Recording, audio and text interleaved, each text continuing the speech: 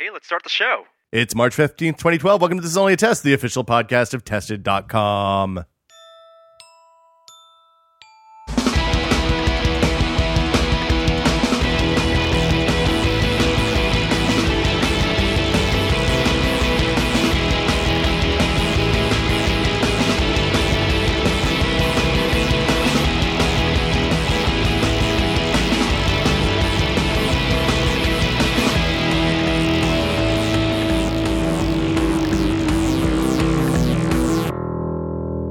I'm Will Smith.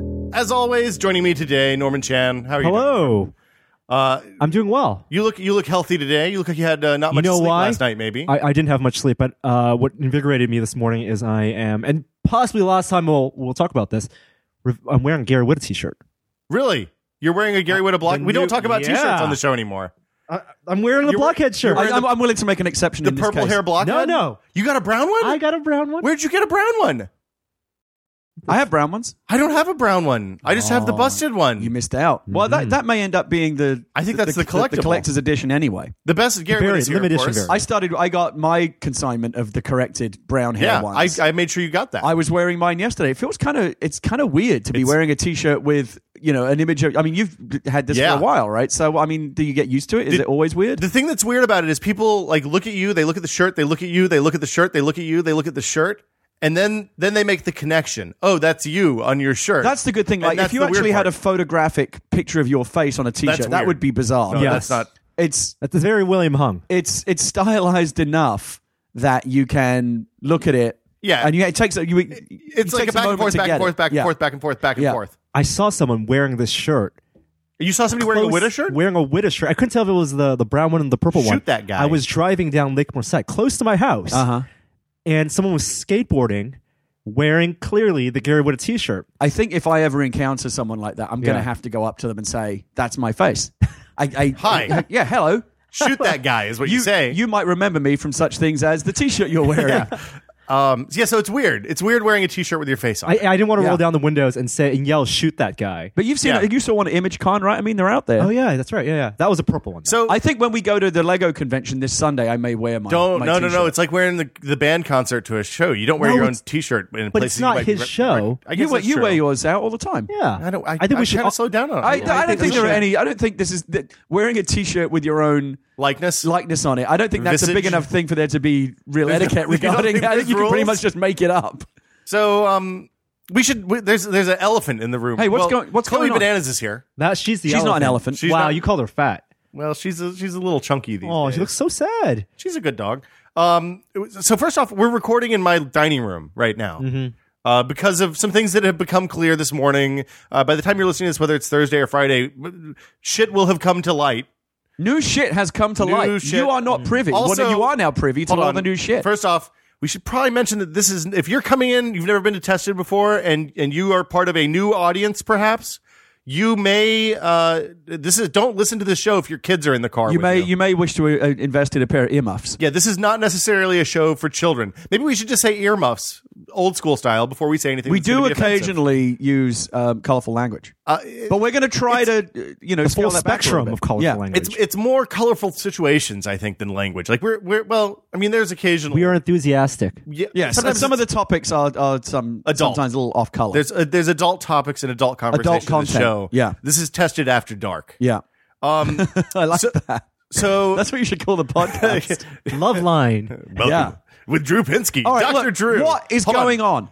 First off, if you haven't watched the video on the site explaining what's going on, pause the podcast, go load up Tested, find the video. It's the first slot on the top of the slides. Watch that, and then come back. Well, the story's called What's Going On with Tested, right? Massive spoilers. So you need to watch that also, video. You might want to record yourself watching the video. Yeah, I think that's a funny, stupid idea. Yeah. And then post that video to YouTube. We'll post the best ones as responses. Yeah, reaction. I'll retweet all of It'll be like Two Girls, One Cup all over again. Exactly. Right. Will and I are not No, reenacting. there's no Two soft Girls, serve One ice Cup. cream here. I think that video you posted has the best. As a fan of twist endings, it's one of the best twist endings I've ever seen. Well, you know twist endings. You're working with M. Night Shyamalan right now. I'm working with Night, and my own movie had a little bit of a twist at the end. So I'm a connoisseur of twists. It kind of had two twists, actually. And I give your twist an A+. Excellent. 2 thumbs up, sir. So I'm assuming you've listened to the video now. You've watched the video. Yes, welcome back. Thanks for coming back. so we have as if someone's going to watch the video and say, F that. I'm not listening to the podcast anymore. I'm out. Yeah. I hope not. I imagine that they have all come back. So here's the deal. Whiskey Media, parent company of Tested and Giant Bomb, Comic Vine, all that stuff, has sold bits and pieces to different places. Some of the pieces, namely Giant Bomb and Comic Vine, were sold to CBS Interactive. We're super stoked for those guys. They're going to go over there. They have access to a ton more resources. Right. And they've actually got their own live stream and stuff going on. They're talking about that stuff now. What it's all about. Yeah, I don't want to get into it. Just please know we are super stoked for those guys. Yes. This is a good thing. I know it seems scary right now, possibly, but for them, it's going to end up being great for them. And also, I mean, they'll be exactly the same. Nothing has changed with them from what we understand, and we are still best buds with them. Yeah, like when we have Oktobercast, they're gonna Jeff and Ryan, Patrick, and all those dudes, if they want to come, are more than welcome, of course. And if they'll have us, we'll be on TNTs in the future. Yeah, and I whatever the Friday happy hour stuff. I plan to visit there. Yeah, this is also time for us to announce our new fall show. Whenever they do the Big Live show, we're going to do the Big Live show. So that'll be a thing too. I mean, we'll compete. Maybe we'll do a little crossover or something. But we're still going to be hanging out with those guys. We're still friends with those guys. I mean, I absolutely love everything that Giant Bomb and Comic Vine have done. I like that TNT couch too much to never go sit on it again. Yeah, no, I mean, you shoot. Who are you going to tell? Who's going to say shoot that guy? Nobody. My T-shirt will become outdated if I don't keep the meme alive. You got to keep that going. Now, on the Tested news front, we've been bought by by a company in LA called Berman Braun. And the exciting thing is we're going to be working with Jamie and Adam from the Mythbusters. Tested is going to be their website. Right. Tested is going to be, we're making Tested into a site where we're going to keep doing the same stuff we've been doing. We're not going anywhere. We're not going anywhere. We're still going to talk about phones and tablets and all that stuff, but we're going to add to it a lot more kind of broader topics that perhaps we've covered on the podcast in the past are going to be explored more in depth on the site. So Tested is just getting bigger and more all-encompassing. Broader and more awesome is what I like to think of it. And we're going to keep doing video content, a ton of video. The Jamie and Adam love what we're doing, like what we're doing with video.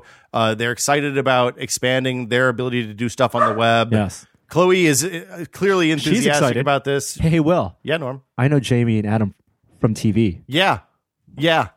Me too, Norm. Wow. Yeah, it was weird, right? Is this all a bit surreal for you guys? Because when you sent me the private link to that video last night. Yeah. And I kind of knew it was coming, and it's still an amazing reveal when you reveal that you're working now with the Mythbusters. Yeah. And in many ways, it seems like such a natural, perfect fit, because I've often thought of you guys as kind of like the junior Mythbusters. Hey, thanks, man. And so, do we get like little badges that we can sew onto our shirts? Yeah, for why junior not? Mythbusters? So it all makes perfect sense, and yet at the same time, it's bizarre. It's surreal. Yeah. Don't you think? It's more surreal than weird. So you're right. It's a natural fit, and I think when we first launched the site 2 years ago, the first video we did. The condom camera video. The condom camera, putting a flip camera in a real plastic case versus into a condom and jumping into a pool of water. We wore a really dumb bathing suit. Oh, yeah. It was costumes and everything. You guys have done Adam and Jamie type things people in the said, past. oh, you guys are just like those guys. Right. Yeah. So and now you're even more like them. So the really good news for us out of this is that, I mean, in addition to getting to work with Jamie and Adam, which is awesome, we have a significantly larger budget. We're going to be doing a lot more kind of projects and stuff like that. I mean, we have a ton of good how-to stuff lined up already. It's going to start in progress really next week in earnest. Yeah. And we're going to have access to all the people or a lot of the people that those guys know. So, our net of potential stories is going to be much, much broader. Those guys, the Jamie and Adam are on tour right now. When they're back, we'll see if we can sit down and maybe record a podcast or something with them so they can talk about what they want from the site. You've got to be stoked, right? I mean, part of the reason why it seems surreal to me is that it's almost like this is too awesome can this be real? Did these guys photoshopped into the video, or is this actually? But it's actually happening. Yeah. At one point, like I got an email that said, "Hey, we want you to sit down with Jamie and Adam and talk about Tested and like what you like about the site and what you want to where you think you can take Tested." Right. And we went over to M5, which is their production house where they do a lot of the work for the show. And like walking around there is like Disneyland for kind of makers and nerds and geeks. I mean, there's robots all over the place. Right. There's like tank tread things. There's these weird props from the show. There's a wall There's a wall that's like 60, 70 feet long and 35 feet high, probably. That's just full of like boxes where there's stuff that they've had over the years that they think they might need again in the future. And it's all like labeled and there's giant extension ladders and the whole thing. It's like a library of nerdy awesomeness. So I mean, we want to bring you guys into that stuff and show you it's like your future selves came back through time and said, come with us. Right. I saw that South Park. Yeah. Yeah. Don't do drugs. That's the rule. You guys are like the wild stallions who are gonna unite the world, Rufus, and bring an end to war and poverty. That makes you You're Rufus. Yeah. Congratulations, Gary. Yeah, I love it. So yeah, I don't want to talk too much about this. Well, you're not going to shave, right? You're not going to shave the beard? I can't at this point. Okay. I mean, the nice thing is Adam has a goatee and I have the full beard. So right. Now, I've also heard that you have. Obviously, I think there's a lot you can learn from these guys. Yeah. But I think the opposite is true also. Like, didn't you? Apparently, some of you has already started to rub off on these guys. Like, didn't you tell me that it's Adam possible has already? That Lego has been Adam has already started buying Lego. It's possible because of your influence. It's possible. This is a filthy thing. I'm going to Tech Shop this weekend. I signed up for a couple of machining classes, so I'm going to learn how to work a lathe and some other 3-axis. So you already feel like you're stepping up your game because of this. I mean, we have access to stuff that we've never had access before. We have budgets to do projects we never could have really accomplished before, and we also have access to the expertise of the guys that work at M5 behind the scenes and do all the stuff that makes the Adam and Jamie stuff awesome. So let's lay it out there. What's the same? What will be the same is Will and I are still going to be there. We'll be every doing day. More work, writing more, being more videos now that we have more resources and more access to stuff. Yeah. We'll still do a podcast.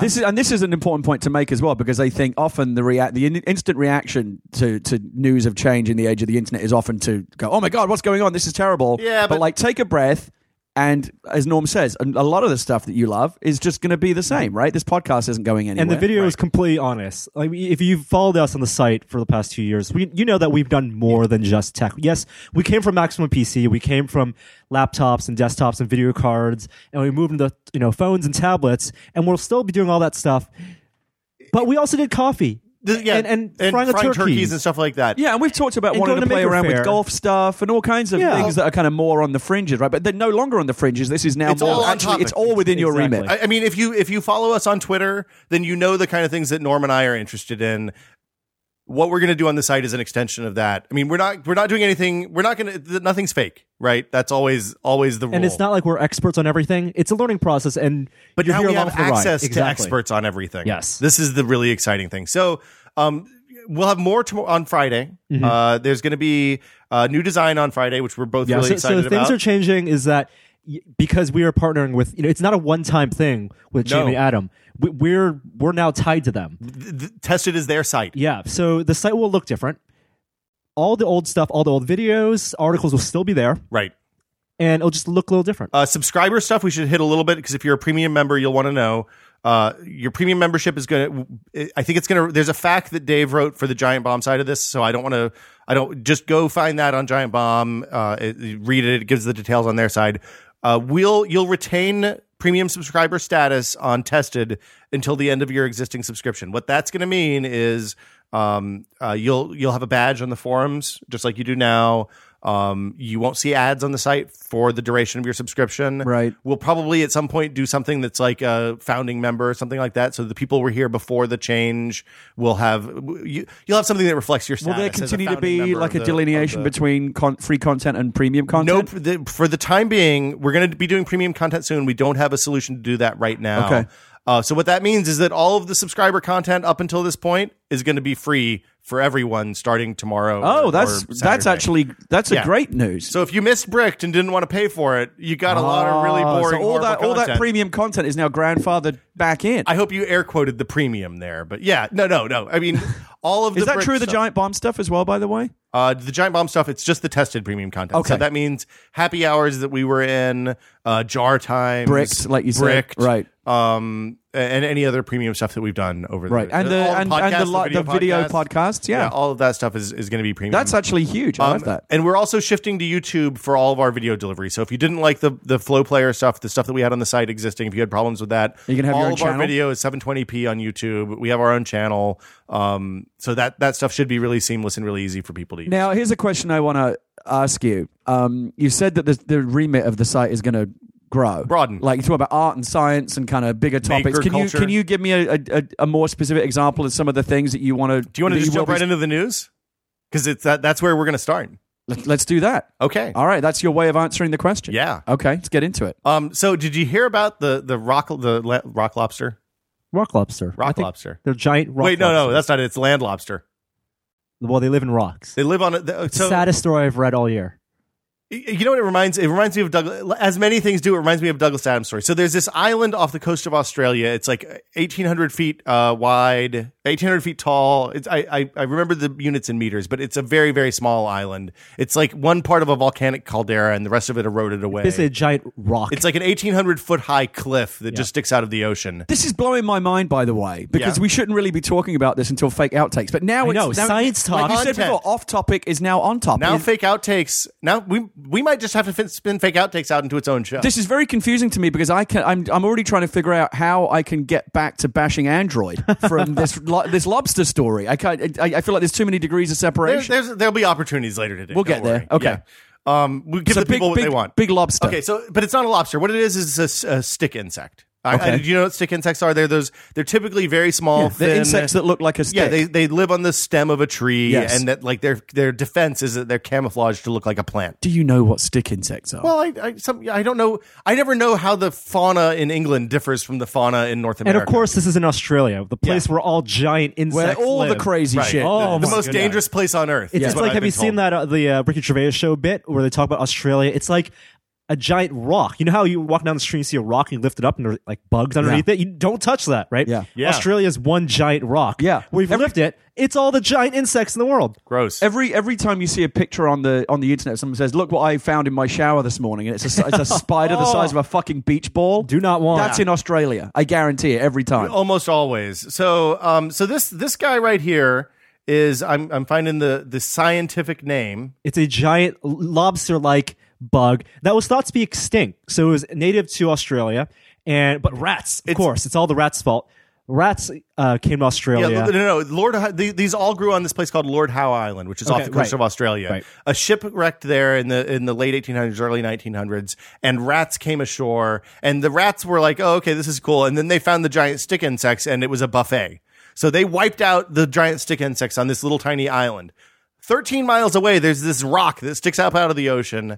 And in the early 2000s, some climbers found a bush on this rock 250 feet up above the water that had what looked like recently dead corpses of these enormous insects that they'd never seen before. So they went back and told the scientists, and the upshot is that they're nocturnal animals. So some scientists that also climb went out in the middle of the night, climbed 250 feet up this cliff in the middle of the ocean, and found that there were 24 of these insects remaining in the world. And they're about a foot long. They're really big. And they've been living off this one shrub for past 100 years. 80 years, yeah. Generations of this insect. That to me is the ultimate job. Scientist who also climbs. Yeah, like an explorer. adventurer scientist is just Absolutely. like, that's it's real life Indiana Jones. Yeah. Brilliant. So they took four Alan of them back. Quartermain. Yes. Australia? Nathan Drake. Well, none of these are people. No, none of these Nathan people Drake's are not really a scientist. scientists. He's a treasure hunter. Well, no, but he knows about shit. He's educated. Just in the interest of treasure hunting. More about history, though, than science. And incredibly linear, boring stories. So they took a few of these insects, just a few of them, 4 of them. 2 went to a private breeder who has expertise in that kind of insect. Mm-hmm. 2 of them went to a zoo in Melbourne, I think. Yeah, 2 died. 2 died immediately. And the other 2 that they were allowed to bring out started breeding, and now they are beginning to revive the species. Yeah, now they got to figure out extinct. where to reintroduce them. Because the bush won't support apparently them. Australians don't want them. Australians. Well, they're scary. Terrifying. They're giant, terrifying insects. We'll put up. This will be the picture for the podcast today. It is a monstrous, horrible looking monster, but it's a lovely story. It reminds me of the Oogla nut tree from Douglas Adams. Remember the Oogla nut tree? Yes, it's and the point I would make off that is that you don't. What this constantly amazes me. And you see this every time you see like a new nature documentary. I'm fascinated by those ones where they go like down to the depths of the ocean. Yeah. And you see things like the Planet Earth stuff. Yeah. And you see things that only should exist in science fiction. But you don't need to make this stuff up. The stuff that we keep discovering in the real natural world is even more amazing than anything we can make up. Oh, absolutely. So yeah, that's the rock lobsters. I found this story personally terrifying. If you see a giant 4 foot or 7-inch insect, the lesson is don't mash it. It's maybe super endangered. Do you think there's ever a possibility that like the evolutionary natural order of things could change? Like, is there a point where another you species think the insects can rise? Could accelerate evolution beyond us? And it happened for the dinosaurs. Yeah, well, they kind of got wiped out by a meteor or whatever. But I'm talking about another race that says we've had enough of this. Did you watch Planet of the Apes this weekend? No, but I mean that's the kind of thing we're talking about. Although again, that was the result of like human genetic engineering. I think it's much more likely that we'll wipe ourselves out and then something will rise. I'm just talking about like if there was an island of telekinetic insects or whatever that we didn't know about, and the next thing you know, it's like, yes, we now reveal ourselves to you, human. Our plans are ready. Like, we're fucked, basically. Well, what are you going to do against an army of telekinetic insects? This is one of those things, just like the cat parasites, right? You know, there are parasites that live in cats and mice and other and insects that actively change their behaviors through secreting stuff in specific portions of the brain, so that they behave in ways that are more likely to spread the parasite. I think, you know, this is kind of weird, but like sometimes when I'm laying in bed and our cat lays on my chest watching me, he's trying to infect you. In my imagination, I'm living in a world where cats have taken over. And now humans have cat overlords that supervise them and keep us in check. You saw the cat from outer space with the diamond necklace. Oh, right? Yeah, I love that movie when I was a kid. That was a benevolent space cat, though. Yeah, but where there's benevolent space cats, there's also malevolent. I'm just saying, cats. I'm not hearing enough talk about this on the presidential campaign trail. This is a real concern. Why are we not spending more time and federal resources on investigating defenses against possible telekinetic insect attack? Whoever starts talking about that is going to get my vote. We need our own telekinesis army. Obama. Yeah, we need to bring back MK Ultra or something. We need to start. You know, I like to think that somewhere in the depths of DARPA, what's MK Ultra. MK Ultra was the secret CIA plan to develop telekinetic abilities, remote viewing, mind control, that kind of stuff, like the X-Men. Yeah, basically. Okay. But I'm saying somewhere in the depths of DARPA or Area 51 or fucking somewhere, they need to be working on this shit because you never know. You've got to expect the unexpected. It's good that you're practicing on language. Yeah, I'm doing well so far. You're like 4 for 4 so far. Yeah, we're in deep here. I'm just gonna. I still think you should just bleep stuff. That's because you want me to have to listen to 5 hours of podcast. Yeah, and I don't want to have to restrain my natural artistic expression. You're trying to censor me, dude. Is going to cause me about. This is America. I'm an American citizen, and I demand my First Amendment rights. And no insect overlords. And no insect. I will not vote for an insect overlord. I would not vote for an insect president. What if the other insect president candidate was worse? If given it's the choice, a two-party system, Gary. It only works that way. Given the choice between two insect presidential candidates, answer bees. I guess I would go for the one I would want to have a beer with. Okay, I can see that. Who do you want to hang out with? Kiss my babies. That's right. He can shake 6 or 8. Yeah, people. He can kiss. He can shake 8 hands at once. He can kiss 6 babies at a time. Wow. 1 per hand. Just think, if an insect actually did run for president, he would be unbeatable. Mandibles. Yeah, it's all about the mandibles. Yeah. Let's talk about some real news. This wasn't real news. I thought this was the real stuff. Encyclopedia Britannica is going out of print. Now, I have some opinions about this. Yeah. So, when I was a kid, we didn't have an Encyclopedia Britannica because it was really expensive. Always has been. Yeah, we had like a 40-year-old world book, basically. So I learned, when I sat down and wanted to learn something, that I learned about how things were in the 60s. Maybe it was a 20. I don't know anyone that ever really owned a full Britannica. I used to go when I was a kid. I would go to the library. So I didn't grow up with Britannica. I saw the commercial on TV. Explain to me what the volumes were like and how the distribution method. I mean, it's a massive shelf full of books. I don't remember. So is it one book per letter? The one that one book per letter usually. Yeah, sometimes it depends. 2, I think. Yeah, it depends on and then when you get to the end of the alphabet, like X and Z and whatever, like sometimes they mash them up. But it's typically, and I'm just going by my own childhood memories. And I would go to the library, and they weren't books that you could check out. You just read them there. Okay, reference books. Yeah, every library had a set. They would every year they would release an entire set. And you could buy letters. Like I remember from like the episode of Friends, you could buy. There were plans. I believe they used to. Will has. There you go. Oh my! Oh, there you go. Dictionary. Now they used to have people that would go door to door and sell you these, right? Oh, yeah. And given that it was an expensive set, wasn't the idea that if you wanted to own a set, you bought them like a volume at a time? Yeah, you buy a letter at a time. I think that was World Book. I don't think Britannica did the installment plan. Well, that's Webster's dictionary. So this is the Webster's new International Dictionary. It's 3 volumes. They're each the size of to put it in context, it's like the size of a graphic novel. Yeah, it's like an ultimate. Like that. This actually reminds me a lot of the one. It's the biggest item on my Amazon wish list that I don't think is ever going to get fulfilled. The dictionary? I never wanted the Britannica, but I always wanted the full, complete, unabridged Oxford English Dictionary, which is like 30 volumes. So this one, this I won in a spelling bee when I was in 6th grade. I think. Do you remember what was the word was? Yeah. A banana. The girl that I Are was... you really? How old were you? Really? 6th grade, so 10. No way. What? A banana was the final word? The problem was the girl that was the real challenge couldn't spell banana. She put an extra A-N in. Oh, no. Banana. Banana. And then the rest of the people were... It was just like they went down one by sad. one. You'll never forget that. Never forget. And then the next year, ironically, I misspelled sausage with a C. So that was embarrassing. So people are upset because the print book edition of Britannica is going out of print. They're not going to bother anymore. The last volume is 2010.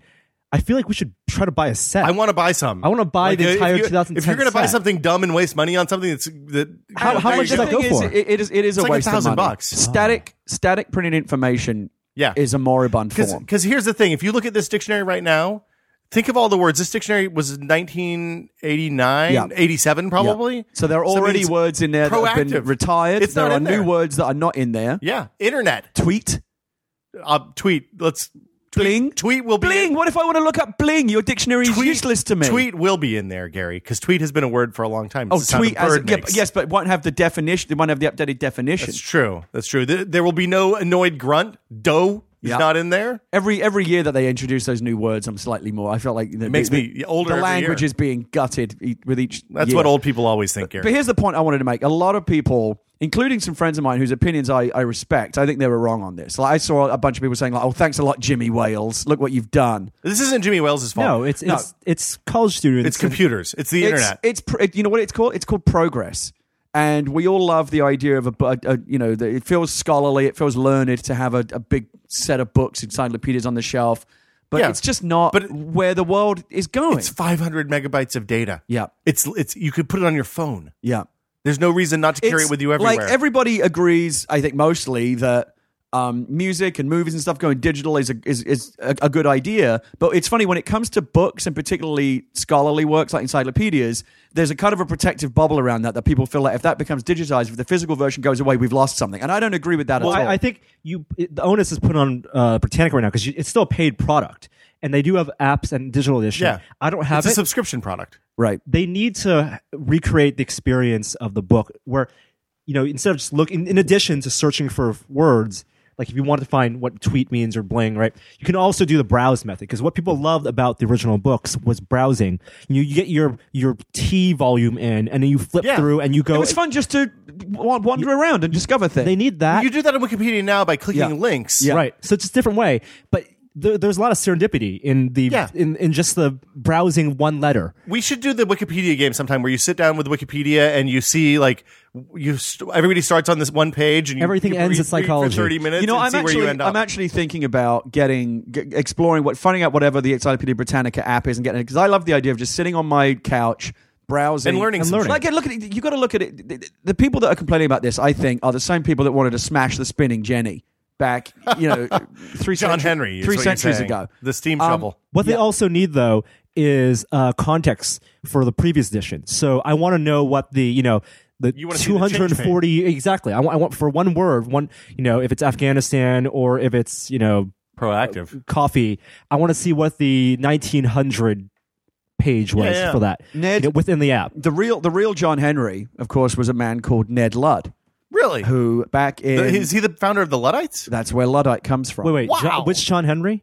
John Henry was a steel driving man. What? Are you kidding me? Oh, when Luddites John Henry and John Henry was are a little connected? baby. Well, it's a similar story. So they brought in a machine that could do... on his... Oh, no.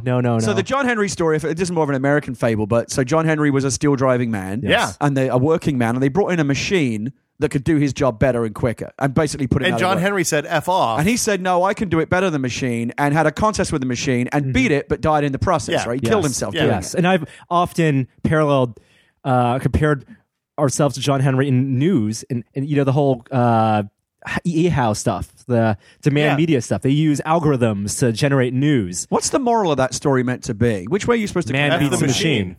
But he died. The spirit of man... So you can't fight progress. The spirit of man will always beat the machine. Also, he was a superhero. Wikipedia Ned Ludd, real quick, and this is ironic, right? We're going to get it from Wikipedia. This is the medium is the message. I know looking stuff up is not good, but I'll keep talking. So, Ned Ludd with 2 Ds, encyclopedia so, with 3 Ds. Ned Ludd is where Luddite comes from. Huh. And Will can correct me because he's got it in front of him right now. But as I recall, in like the 17th or 18th, I think it was the 18th century. 18th century. 18th century.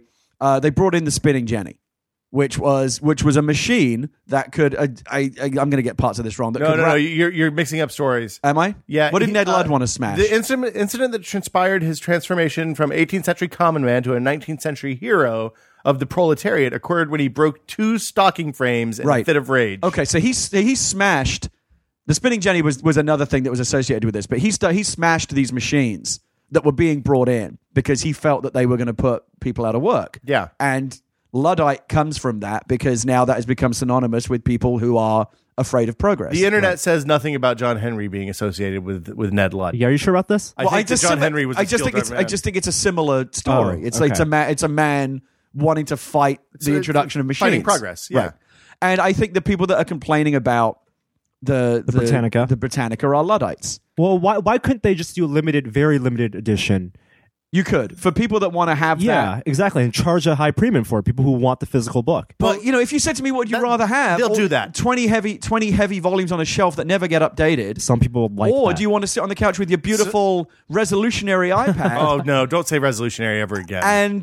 And browse the whole content of it that's constantly being updated. That to me just seems better, isn't it? So here's it's like the Encyclopedia Galactica. Well, I'm all on the Douglas Adams. The information is all there. You're just getting it in a better form. The best commentary I saw in the Encyclopedia Britannica controversy was, and I wish I could remember who wrote it, but basically he said the people who are complaining about this not being in print form anymore are the people who are more interested in putting it on shelves in their living room to show everybody how learned they are, right, than the people who are actually interested in the information. Right. Yeah. So, I mean, I'm says the guy who has the 3 Websters, the 3 tomes of the Webster on the shelf in the spare bedroom where we never go. That's the thing. It's a vanity item for most people. And I don't think people cared until it was going away. People that actually are in the business of accessing information all the time, like scholars and scientists and academics, don't want that version. They want the version they can grab anywhere and quickly, and they know is updated. But the digital version's the better way to do it. But they want to go deeper than the encyclopedia offers. It's almost a brilliant move for them because now I want it more than ever. Yeah. Everyone is a collectible. It actually makes... I think I'm going to go get... Is there an app? I think I want to get it. I want to get... Now I want the physical version. I want to support it. Because it's going to be gone. Yeah. And I don't want to spend however much it is on the full printed version, which I know is going to be out of date in a year. My grandparents bought a full printed version when my sister was it's born. not like Napoleon's story is going to get updated next year, but there's a bunch of stuff that gets, like stem cells, whatever. It's shit that's going to get updated all the time. Hey, my 1950s world books had nothing about Vietnam at all. Right. I think it was still called Sino something. You know what's not in your world book? What? Israel. When did Israel form? In the 1954? It would have been in Israel would have been in there. Okay. I think it was early 60s, late 50s. Okay. But yeah, I mean, You've got an anti-Semitic world book. Hey man, you take what you can get when you can't afford the Britannica. Right. So yeah, it's going away. I'm okay with it. I was really upset about ebooks at first until I got my first Kindle and realized the convenience of having something you can put in your pocket that has every book you own on it. It's a week of change. This is yet another who moved my cheese moment. People's natural first reaction to change is usually negative. And I love cheese. They like things the way that they are. They're afraid that when it changes, it's going to mean things are going to get worse. The reality is, though, you see this every time they give Facebook an update, right? Oh my God, what have they done? It's terrible. 3 weeks later, people are just using it. In fairness, those do always get worse. Sometimes they do actually get worse. But the point is, in most cases, things are changed and improved for the better. And I understand specifically the sentimental attachment to things like an encyclopedia on a shelf. But it's not like they're saying, well, we're just throwing away all the knowledge. It's just getting put into a better, cheaper, more accessible form. As somebody who grew up with, post-encyclopedia age, do you feel like you missed anything? I never had. I had encyclopedias when I was a kid. But It was one encyclopedia. Oh, like the 3-volume exactly. thing. And you know what? I was extremely excited when I had it in Carta on CD-ROM. Yeah. And I love I'm that. going to do, and this is where the delineation exists because they have different strengths. If I wanted to read about Napoleon, to use that example again, like a famous person in history, or Hitler, or whoever. Okay. I don't know why I keep thinking go with Napoleon. Bad please. people. Well, Napoleon wasn't really that much better. I mean, he wasn't. Okay, he's not looked at Albert Einstein. Mary Queen of Scots. Albert Einstein. Okay, Albert Einstein. I think most people can agree that he's an okay dude. Well, I guess he did build the bomb, though. Atomic bomb. Yeah. Well, he regretted that though. But okay, doesn't really make him not. Doesn't make the bomb. God, not I'm having exist. a hard time thinking of someone that's just completely like everyone agrees in history is great. Nelson Mandela, Tesla. No, right. he was exploitative of his workers. Turing. Turing's good. Turing, come on. Turing's okay. Alan Turing. If you're a homophobe, I don't care what the homophobes say. That's true. I'm Fuck okay them. with that. Yeah, that would see Again, that's justified. That's justified. Oh my God. Okay, Alan Turing. Make the point. Okay, so I want to read about. Let's go back to Einstein. I feel like being in my think dining Einstein room- is a net positive overall. I feel like the dining room is As a jacking Turing, up isn't our it? normal flow here. Hey, Yeah. you know what? We're really getting off to a great start with this new Yeah, science talk. I can't- Arguing over whether or not Albert Einstein was a good person in history. So if I want to read, the point I'm making is if I want to read about Albert Einstein, I could probably get a very accurate article from Wikipedia. But again, with Wikipedia, you never really know.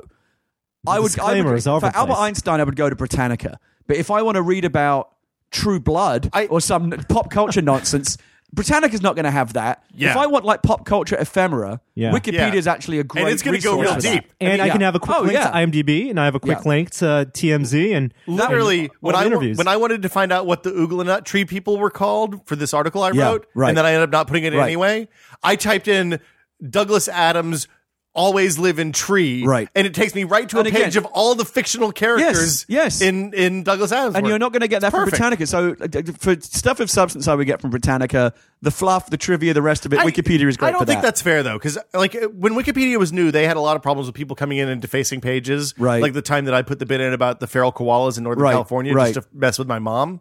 The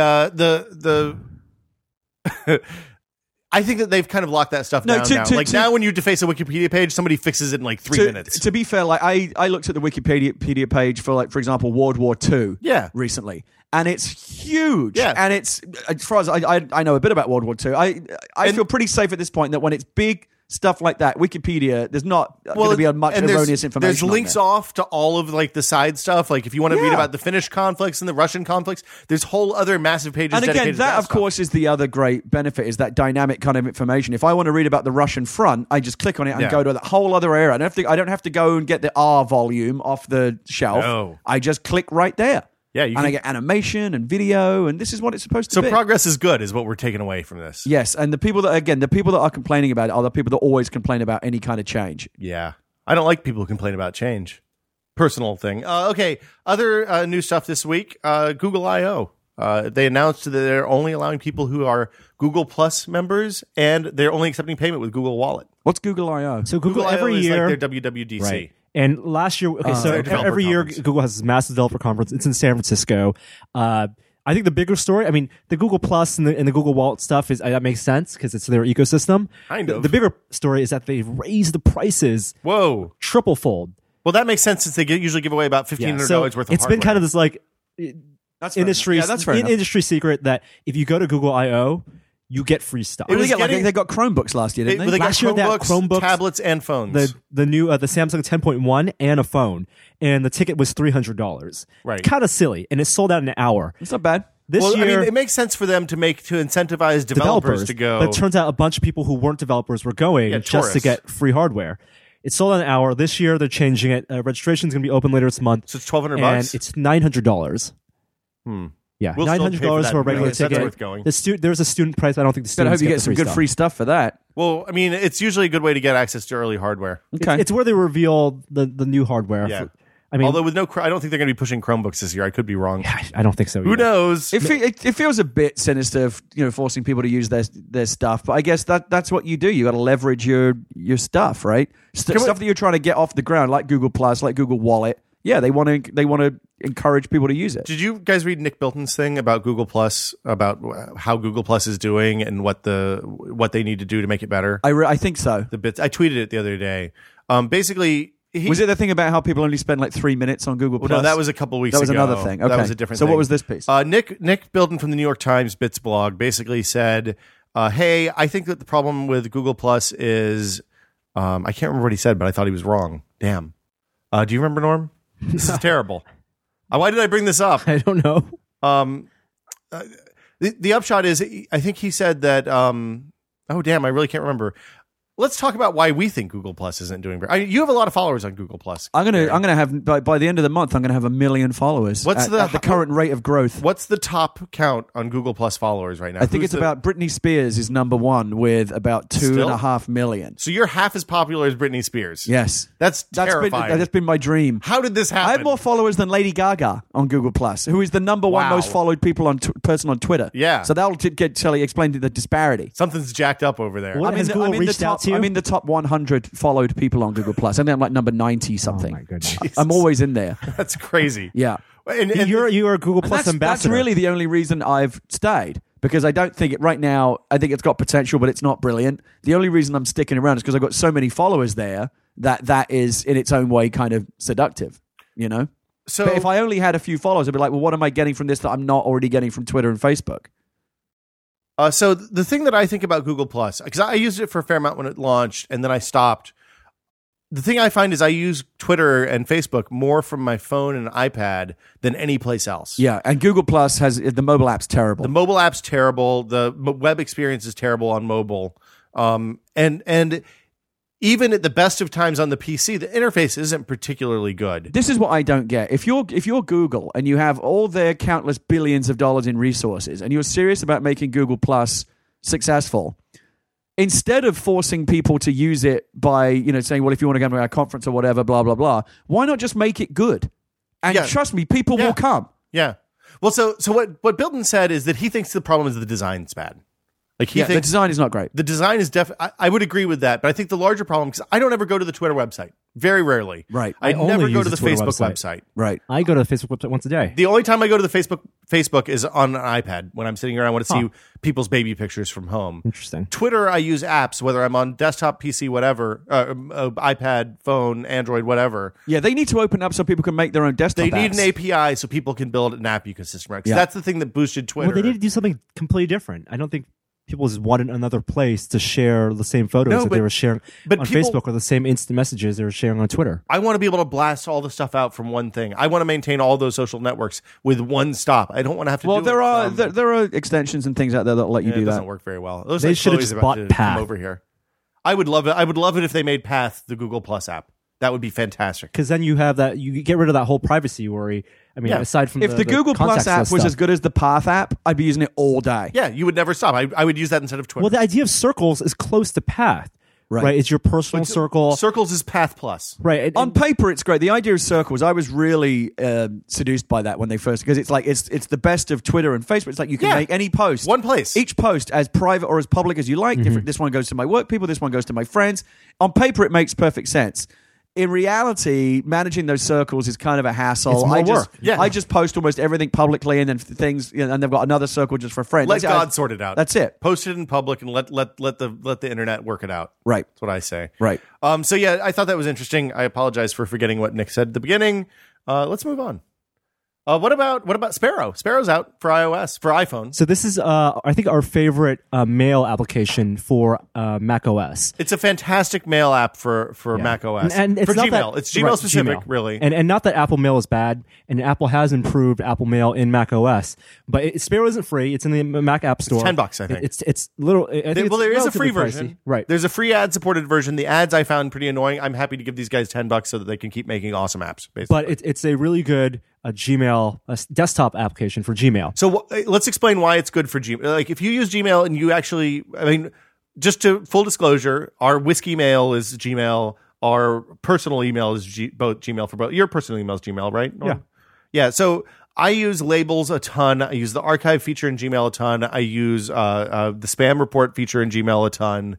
And the nice thing about Sparrow is it lets you pull all of that stuff into a desktop client. So you have all the benefits of a desktop client like Thunderbird or Outlook or something like that, but integrated with Gmail in a way that Thunderbird doesn't integrate particularly well with Gmail. Outlook really integrates poorly with Gmail because you can't apply multiple labels to the same message and things like that. So if you use labels and all that kind of stuff, if you use Priority Inbox, Sparrow is a great fit for you.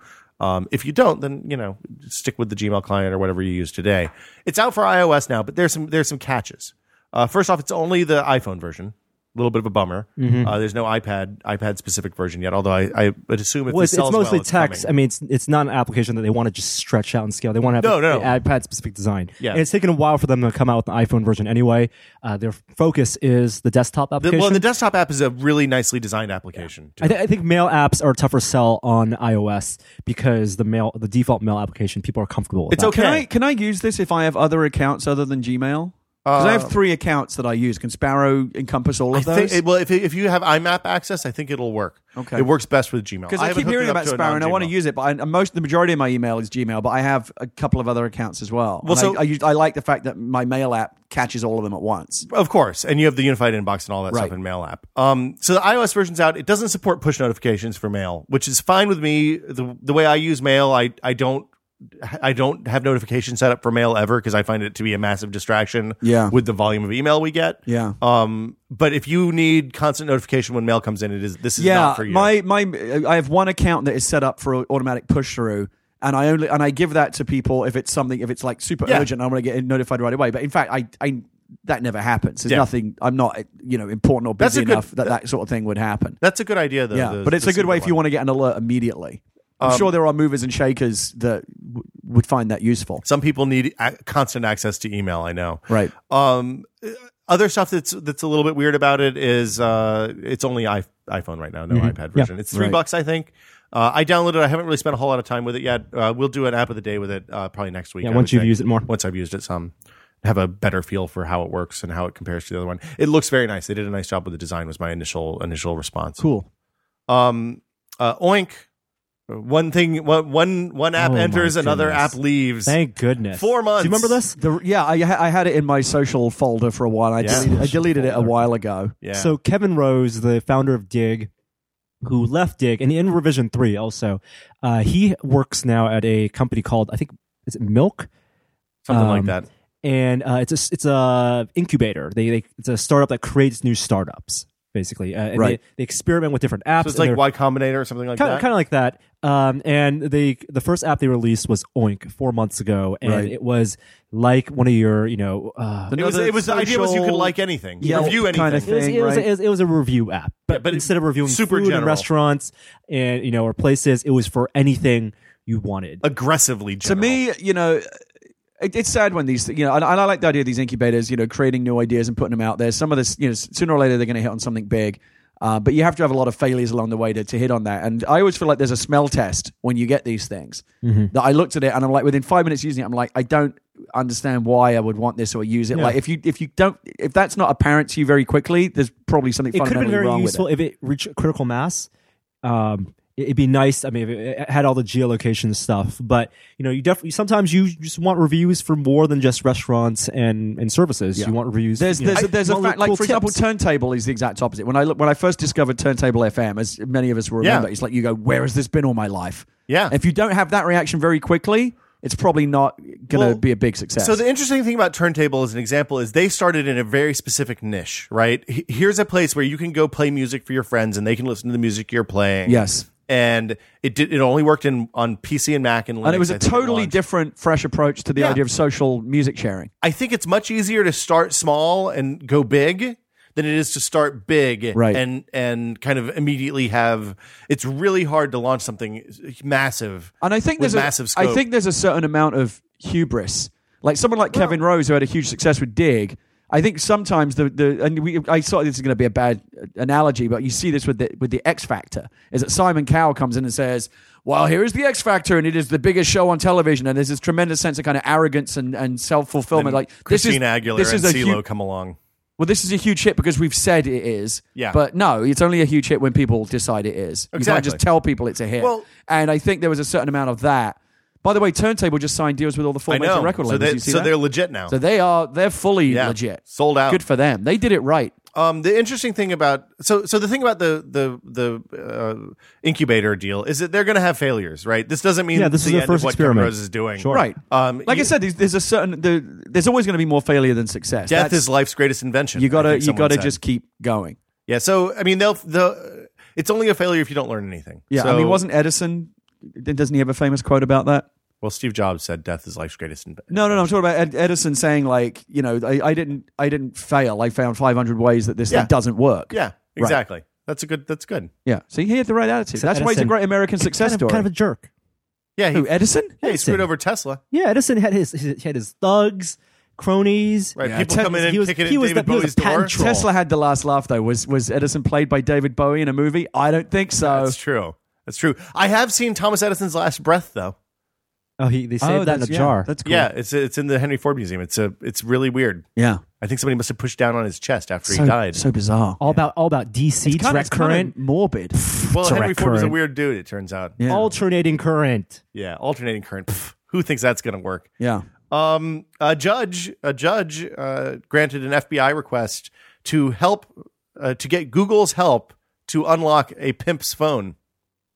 This is a real story. Okay. There's a pimp that uses an Android phone. He has the pattern swipe unlock. All right. And it's all encrypted. And the pretty FBI, high-tech pimp. The FBI can't figure out how to unlock the phone.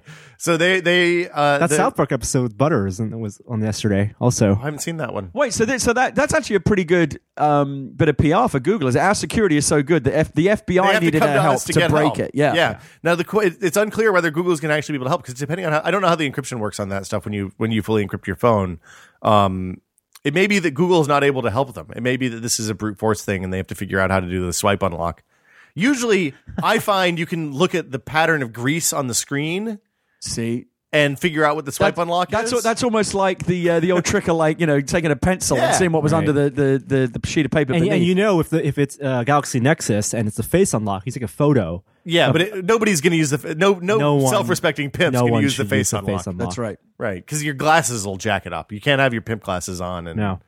I just have this Huggy Bear picture of some dude with a giant hat and a velour jacket using his swipe to unlock Galaxy Nexus phone. So I just thought that was a funny headline. I got nothing else there. Yeah, all right. Well, tied to security, Symantec did a test where they seeded 100 phones that they fake lost without passcodes.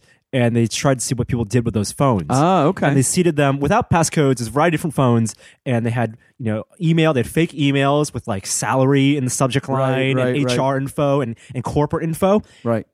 Over 50% of the phones. It was all fake domains, right? So that's how they could tell. Well, so, a good number of the phones that were recovered, the people actually tried to look for personal info. They tracked all the actions. Yeah. They tried to find a phone number. And they called the owner, and so about 50% of the population was good about returning phones. Other 50%, almost everyone tried to go into the salary personal info.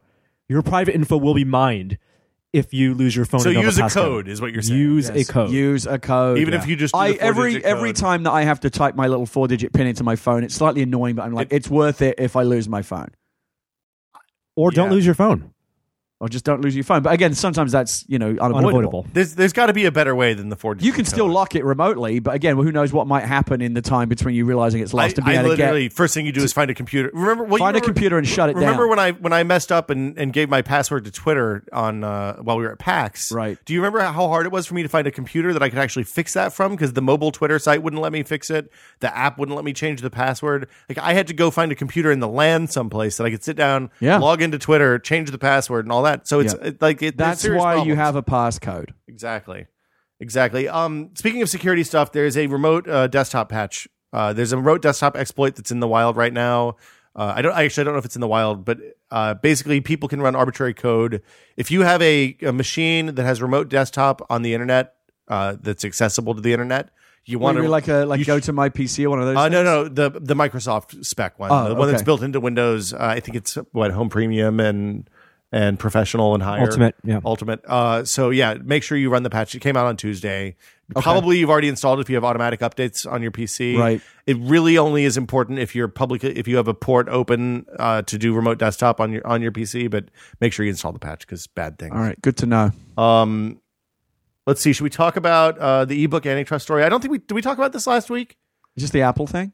So Late last week, there was an announcement by the DOJ that they're going to be doing an antitrust investigation about the 5 major book publishers that are involved in the you remember last year when Apple announced that they were going to do agency pricing for iBooks, where the book publishers specify the price that they want their books to sell for in the iBook store, and then everybody pulled their books out of Amazon, their ebooks out of Amazon, and then Amazon said, "Okay, we'll do agency pricing too," and the books came back. Mm-hmm. Yet I read those stories. I was like, how is this not an antitrust violation if all 5 of the book publishers are working together? Yep. But I assume the lawyers had figured it out. You're not allowed to collude to fix prices. It turns out the lawyers hadn't figured it out. That they were just going to say, hey, it's agency pricing, and maybe hope nobody would notice. Someone sued. But they're investigating, and there's going to be an inquest. Right, because the fear is that these companies, whether it be gas, because this happened with airlines recently. It happens all the time. It happened with display pricing in the EU. Basically, these companies all get together and say, look, let's not get into a price war where we're trying to undercut each other because nobody wins. No. Let's all agree that our prices will be a certain minimum, and that way everybody wins except the consumers. Yeah. Because it's anti-competitive. You want to be able to compete on price. Because Amazon was selling most books for $10, and the publishers wanted $15, $16, $17, something like that. Books is it's funny. Whenever I go into, I mean, not so much anymore, but when go into a bookstore or even supermarkets these days sell books, you see that hardcover books that are like $35 are being sold like $50, going to $25, $30. Yeah. Yes. So the markups are ridiculously high that they can sell them at a discount and still presumably make some money, right? Well, in an ebook 50% off or whatever. The cost of delivery of an ebook is essentially nothing. Well, I'm talking about physical books, but with ebooks, even people more buy hardcovers want to get it first, and also they want to collect the books. Well, but I think the thing that scared the book publishers is that the ebook, because the ebooks are day and date with hardcovers, ebooks were eating into their hardcover margins from the enthusiastic reader crowd. So, I mean, I understand their fear, and it does cost a lot of money to get a especially high dollar books. It's even more so than movies. Books are hit driven, so a very small percentage of books succeed at such a level that they pay for massive numbers of other books to come out and be built. You would think though that publishers would be more on board because they would look at the margins and go, oh my God, look at the margin on a digital book as opposed to one that we have to buy the paper for and print and distribute. Compare and then also over the years it's going to diminish the market for used books, which is another thing that if they're anything like game companies, they are probably not a big fan of. Well, but the scariest thing for the book publishers is that the authors will start self-publishing, right? Because, I mean, it's like the music industry. The cost of producing a book is relatively low, assuming you can provide food for yourself during the 2 or 3 months it takes you to write a book, and you're good. Right. So if Stephen King says, no, I don't want you to publish my book anymore, I'm just going to put it on Amazon directly, and I'm going to take 100% of the profits. And if I was Stephen King, I'd be doing that because who needs anyone else when you're at that level, right? The challenge is going to be the next, what's the Twilight woman's name? Stephanie Meyer. The next Stephanie Meyer, if she publishes her first book as a Kindle single instead of gets a book deal, then all bets are off. Maybe it's different with J.K. Rowling because she doesn't like ebooks very much, or for whatever reason she wanted to protect herself against those. No, she's waiting. She wanted the right to sell those moment. books twice. She announced recently Pottermore. that no. She announced recently that she is writing a new book that is not Potter related. Yes, and she's changed publishers. She has a new publisher now. And okay, that happens. But I'm thinking, wow, if you're at that level, why are you giving any money to a publisher at all? Like, even if you didn't want to do ebooks, I would just start my own publisher and just keep all of the money. She wrote those books longhand, so she's not particularly technically savvy. But she needs a support system. I mean, she could become a publisher easily. Like when you're making that much money, she could buy a publisher. 20 or 30% of whatever of that money. That is a lot of money you're giving. But again, she's so rich. She just gave away most of her money. She doesn't care about money at this point. She just wants. She's looking at what do I need to live comfortably for the rest of my life. She's clearly not in a Warren Buffett. When you're a billionaire, make billions of dollars. Well, she gave away. She's not a billionaire anymore. She gave away a ton of money. But I'm saying she made that Buffett much style. Money. Yeah, she made a bunch of money. Good for her. Yeah, exactly. I mean, but I think you're right in that people like Stephen King of that level. Tom Clancy or Dan Brown, any of these or what's the other guy? The guy that writes a book every 5 minutes, James Patterson. If you're one of those guys, why would I keep giving money to a publisher? I've got a following at this point. People are going to buy my book. It's really the next generation, I think. I think it's the next, not this. I think Stephen King and all those guys, Dan Browns, they're locked in with the publishers. They have extended deals, and the publishers are going to make it worth their while. I think the next generation, the people who are going to have bestsellers out of the Kindle singles, because we haven't seen to the best of my knowledge, something that's moved millions of copies out of the 99-cent or $2, $3 Kindle singles bins that are all self-published now. I think that's going to come. I think that's going to come in the next year. Well, I mean, there's a huge difference between me self-publishing a book and Stephen King self-publishing a book. But there's nothing to say that if Stephen King was starting today and published Carrie as a Kindle single, it's a good book. But there's no guarantee that it would catch fire. And all that stuff. There's no guarantee, though, that it would catch fire. It's much easier now than it would have been 30 years ago for it to catch fire. Right. And I actually think that's great. I love the whole Kindle. And Amazon has sold 2 million Kindle singles. I'm writing a book at the moment, and I'm fairly reasonably confident that I could get it published. Yeah. But part of the reason why I feel confident in writing it is that we now live in a world where even if a publisher wasn't interested, I know I could get it out there. Yeah. Because it used to be that you had this very avaricious and quite predatory business of vanity publishing, which is still around, but those guys are changing the way they do business. They're putting them out of business because what they would do is charge you a lot of money to have your crappy book published. They'd send you a few copies of it, but there's no guarantee of any distribution. How do you know my book's crappy, man? Because 99% of most books are crappy. Oh, well, you could have looked at Norm when you were saying that instead of me. Now I'm sad. Well, have you written a book or something? I don't want to talk about it. I wrote a book, but it was a long time I didn't know that. Okay. Yeah. Well, kudos to you. It's more than most people did. I wrote it. It was a computer book. Oh, well, that's cool. Yeah. Again, it's more than most people did. It wasn't the adventures of The Adventures of Chloe Bananas. Yeah. I have endless respect for anyone a terrifying Christmas who tree. Finishes anything. Yeah, it was hard. That was the hardest thing I've ever done in my life. It was 6 months of awful. It's very difficult to do. Self-destructive but work. it's great to know that model is there. And again, the market will decide, right? It can only be on quality because it's not going to be marketing budgets or anything like that. It's viral. It's People just will word of discover mouth. a book. Word of mouth is king. And so I know that I can publish my book in a way that doesn't involve bullshit vanity publishing that will get out there anyway. I can do everything I can to help promote it and get the word out. And we'll see. And we would see what happens. Yeah, I mean, traditional publishing for someone like me is still the top choice. Yeah, but there's a great fallback that wasn't there before. And the difference is that 20 years ago, if you self-published, it was a death sentence. Right. Now, if you self-publish, there's an opportunity. Dan Emmerich's doing it also. Dan Emmerich did it. And it wasn't the kid that wrote the Dragon books. He self-published, right? And that became what Dragon books you're talking Aragon. About. Oh, really? Remember that guy? Kind of, wow. yeah. That was a movie. Yeah. Huh, that's cool. He was self-published, and those books became a huge hit. Exactly. So life finds a way. That's going to be the name of today's podcast. Life finds a way. We've been talking about that a lot. Always. I want to know how those insects got 13 miles from one island to the other. No one knows. Island. That's the big mystery. Amazing. They don't fly. They're huge. I don't think they can swim. That seems like it would be a fish buffet. I was playing. Have you seen The Adventurers? Yeah, it could be like The Adventurers. I was playing Mass Effect last night, story mode. Okay. And there's a character in that. I won't do any spoilers. Okay. But there's a dialogue in the game where the character is talking about how their race believes that evolution is the most important force in the universe. It's the only force that means anything. And it's so important that their race refers to it as the cosmic imperative. And I thought that was a great way to put it. The cosmic imperative. I think that's good. Yeah. There's another title for you. It's good. I like mine better, but I might use that one anyway. Yeah, you like the one that you lifted from the movie as opposed to the one I lifted from the game. And where publishing is going. Okay, fair enough. So last week, Marvel Comics announced that with every Marvel comic starting in June, that's their full price Marvel comic, $4 is the price for comics now. They will include a code. Terrific. For their Marvel I love that. That's what we've been saying where books need to go. Yeah, that's great. And I mean, it's where DVDs went, and I think DVDs felt pressure first because of piracy, and I think comics suffer way more piracy than books, even though there is book piracy. Right. The comics business needs to do this. No, I'm glad to see them doing that. Now, my question is, how do they provide the code in such a way that you can't just copy it down? So they try different ways because they've experimented with this for the past couple of months with their Ultimates line in a Spider-Man book.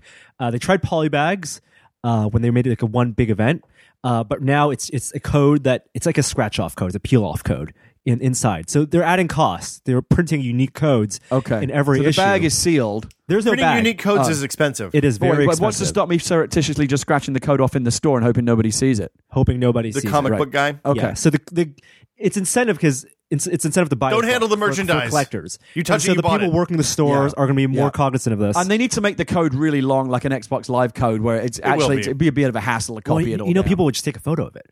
That's their the phones. Oh, normal. You still got to scratch it off, though. Yeah, so you got to peel it off or scratch it off. I think it's great that they're doing this. I'm super excited about that. I'm concerned about the exploitation of it, but absolutely this is what they need to be doing. This is where it needs to go. This is the cue that all the other industries need to take. Well, especially since they were charging basically full price for many of their books in the digital store. And I wouldn't have been excited for this before 2 weeks ago because I've never liked reading comics on the iPad or other tablets because I thought the resolution wasn't good enough. Well, that may change. That will change. And well, maybe. The company that's doing all the processing for Marvel and DC, Comixology, that's the company that made the app basically for Marvel. They're upconverting all their comics and all their feature scans. The digital versions will be full resolution. It's a great way to do it because I know that a lot of these print companies and old media companies are terrified of digital, but doing it this way where you buy the print comic and get the code is a great way to support digital without feeling like you're undermining your print business. Yeah. In fact, if anything, it will drive me into the store to know that I can also get the digital version. Well, because then the thing that I always feel suffers on the print version, on the digital side, is the browsing experience. Amazon's really good at me saying, okay, I want to get a Lego Slave 1. And then they say, oh, do you want also to get the Lego Imperial Shuttle and these other 4 things? You may also like. Right. There's the browsing experience though is terrible. If you go to the books page, then the books page is going to be Twilight, and like you can't just go to the science fiction shelf in the bookstore like you would, right? If that's what you're interested in reading. I mean, you can hit but you have to drill down, and even then, it's still going to be dominated by stuff you probably don't care about. So tying physical goods to digital stuff is really good. Very smart. Well done, Marvel. I'd like to see DC and other comics publishers get on that same train. Yeah, exactly. Very good. That's great. I didn't know about that. That's great news. Norm, I think that was breaking just now. Homeless hotspots at South by Southwest. Did you hear about the story? Yes. A little bit of controversy over the story. So South by Southwest was this week. It's interactive music and film. It's a big conference it's a festival basically in Austin, Texas. And you're right, there are 3 parts of it. There's an interactive part. It's actually basically web basically. Right. It's where all the web apps, now all the mobile apps are launched. I mean, Twitter basically got its first I signed up for Twitter launch and big bootstrap of users in South by Southwest. You want to hear a funny story about Twitter and South by Southwest? Well, it's how you have the Will Smith handle. Yeah, when I signed up for Twitter because I was on a panel at South by Southwest in 2007 with Evan Williams, who's the guy who founded Blogger and then went on to found Twitter after that. So we had this meeting beforehand to talk about what the panel was going to be about, and he said, "Oh, you should try out my new service. It's pretty cool." And I signed up for a Twitter account 3 months before everybody else did at South by Southwest, which is why I have the Twitter handle I have today. So, what's the controversy here that people they're using? Well, so the controversy is that Verizon. It wasn't Verizon. There was a marketing company that would try to experiment. Their experiment was it was good intentioned, well intentioned, and they went around and gave people in the streets, the homeless people, these hotspots, Verizon hotspots, 4G, the same ones that you have. Yeah, okay. And gave them T-shirts that said, "I'm a hotspot. I'm a 4G hotspot. Right. Donate some money to me, and I will give you the passcode." So the money goes directly to them. Okay. Through PayPal or cash or something, and it was to get people to interact with the homeless. And well, homeless people have PayPal accounts. I would imagine they would want cash. The cash, but they was there a minimum donation? I don't think there was a minimum donation. But it was to get people to interact with the homeless. Basically, it's instead of the guys selling the street sheets. They I like that. So it means like people that you would normally just walk by, you have to kind of talk to exactly. them. Okay. A lot of people took issue with it because of the way it was messaged and presented. It was a little dehumanizing because the shirt said, "I'm a hotspot," not "I have a hotspot," or ask me about this Verizon hotspot that I'm carrying. It was I'm now turned into a hotspot machine, right? Because I'm less of a person. And also, it wasn't like giving them jobs. Like it was a short time thing. They got $20 to hold the thing all day and wear the T-shirt. And also, isn't the official? I mean, I do it. I mean, everyone does it, I guess, to some extent. But like the city departments usually tell you don't give homeless people money, right? There's other things you can do to help them, like give to charities or whatever. But like, it's not just giving them cash because you have no idea how it's going to get spent. Right. It could go on drugs necessarily or liquor or things that ultimately are not good. Yeah. Well, there was a lot of transparency behind it. It just happened, and they didn't shut it down because of the negative reaction, but they did quickly. The marketing company behind it quickly, backpedaled. No, they didn't backpedal. They totally stood by it and quickly updated their page and try to get in front of it. This is one of those ones that I can see both sides of. I can see how you could look at it as a positive thing, or you could see how you'd be offended, depending on what your own kind of opinions are coming to it. I have a friend who shall remain nameless, who wanted to set up use homeless people as billboards, which like put sandwich boards on them and sell ads on, like, the guys that stand on the freeway exits where there's thousands of cars that drive by every day. Yeah. He's like, we can pay these guys to expand our brand message. I always feel bad for those guys they make dress up like the Statue of Liberty at tax time. You ever see those guys? But they always seem really into it, though. They always seem really happy. That person is that person is paid. That's not just like those are like the dude that dresses up like a sandwich when Subway opens a new store. Yeah, that's a dude that works for Subway. He's normally a sandwich artist. Right. The tax guy is an accountant. The Statue of Liberty. He's probably just the accountant that didn't have enough stuff to do that day, so they put him. No, in the I think they're just like students or whatever that want to earn some extra cash and don't mind fooling around on the street corner. You would have dressed up like the Statue of Liberty. I saw a local news segment about the sign twirling academy in Oakland. Have you ever heard of this? Those guys that have the there's a whole the cardboard skill to signs with and they do all the spinning and no the different to being a drum stuff. major. It's a skill. Yeah, exactly. Yeah. You can go take classes on that in Oakland. So there you go. It's a high skill job. That's cool. Yeah. AT&T versus Matthew Spiccarelli. Do you know about Matthew Spiccarelli, the brave hero of our time? Team Matthew. Right. We are Team Matthew here. Matthew Spiccarelli is the guy who took AT&T to small claims court over the unlimited data plan claims. When they started throttling him, he said, "Hey, I pay for an unlimited plan. That's what you told me I was getting." Saying I'm going to get to 2 gigabytes and then cutting off my service, essentially. Yeah. That's not unlimited. Yeah. F you. Yeah. Unlimited has to mean unlimited. Yeah, and the court... It's unlimited with an asterisk. Not just an unlimited amount of data, but also you're not limiting the speed at which I should be able to access it. Right, because, if you put an asterisk next to it, unlimited could mean, hey, we're going to, we're going to give you all the data you want, but if you use more than 2 gigs, we're going to have a guy hunt you down and kick you in the groin. You retweeted a thing that I thought was a great comment when somebody said, "I'm not surprised AT&T are doing this. If 4G isn't really 4G, why does unlimited really have to mean unlimited?" Well, it's more than limited. 4G is more than 3G.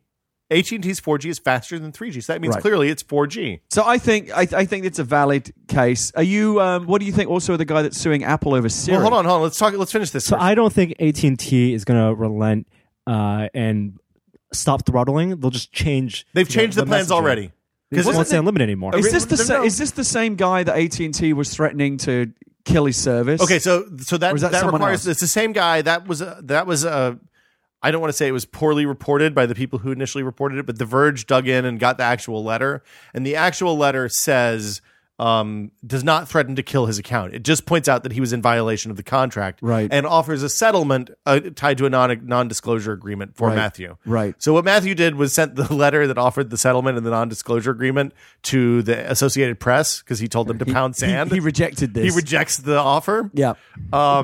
And they're going to appeal. AT&T's going to appeal. So we'll hear more about Matthew Spiccarelli. I think no matter what the result, shining a light on this is a good thing. Oh, it's fantastic. What about the Siri thing? I think the Siri guy's absolutely right. I'm with him as well. The way they presented Siri in ads, Siri works very well if you want to do things like say, "Hey Siri, send a text to my wife telling her I'm leaving work now." It's real good at that. Yeah. If you say, "Hey Siri, find me a place to get coffee," it's useless. Right. And the problem is, as you know, I'm fairly pro Apple. I like Apple products. I hadn't noticed. Having said that, I do call bullshit when I see it, and I think Siri is bullshit. I don't think it was ready for prime time. I think Apple, it does not work as advertised. You see this commercial where they go on a cross-country trip? Yeah. And they're asking Siri all these esoteric like, where's the best place to get chili around here? Yeah, try. And they're in the middle of the desert. Try that in real life. And because they don't show you the next Siri, part. Where's the best place to get chili around here? I wish you wouldn't start by saying Siri every time. Yeah. So annoying. Checking your location. Great. Okay, we're on track so far. It's way faster in the ads, too. Oh, yeah. Notice that? Yeah, they cut that. You'd think they would have learned. Hold on, wait. I think Siri actually got it right. Oh, I found a number of restaurant reviews mention chili. 2 of them are fairly close to you. All right, so look, Siri worked. One of it's 5 miles away. Here's the point, though. You don't notice something when it works. You notice it when it doesn't work. That's true. And even though I think Siri actually does work most of the time, it's so frustrating when it doesn't work. And it doesn't work just often enough that I think people's frustrations with it are valid. Here's the thing. I've sent Gina some really mangled text messages thanks to Siri over the several months. I'm sure she could go back in the thing and read them out. I have stopped using Siri in ways that I know Siri will fail. Right. That's the short and long of Siri. And that's all the ways that they promote in all the magical ways are the ways that it fails. I think they're good. I think this guy's got a real good case. For every time that I'm not a lawyer. When it works, it does filter. It's like, my God, this is fantastic. But when it doesn't work, the amount of frustration is at least equal, if not more than the elation you feel when it does work. And the key to it working is that it has to be faster than you doing it yourself, like doing it the traditional way. If it's not faster than you banging it on a keyboard, then you might as well just not have it. It's very un-Apple-like. I'm actually surprised that Jobs let it go.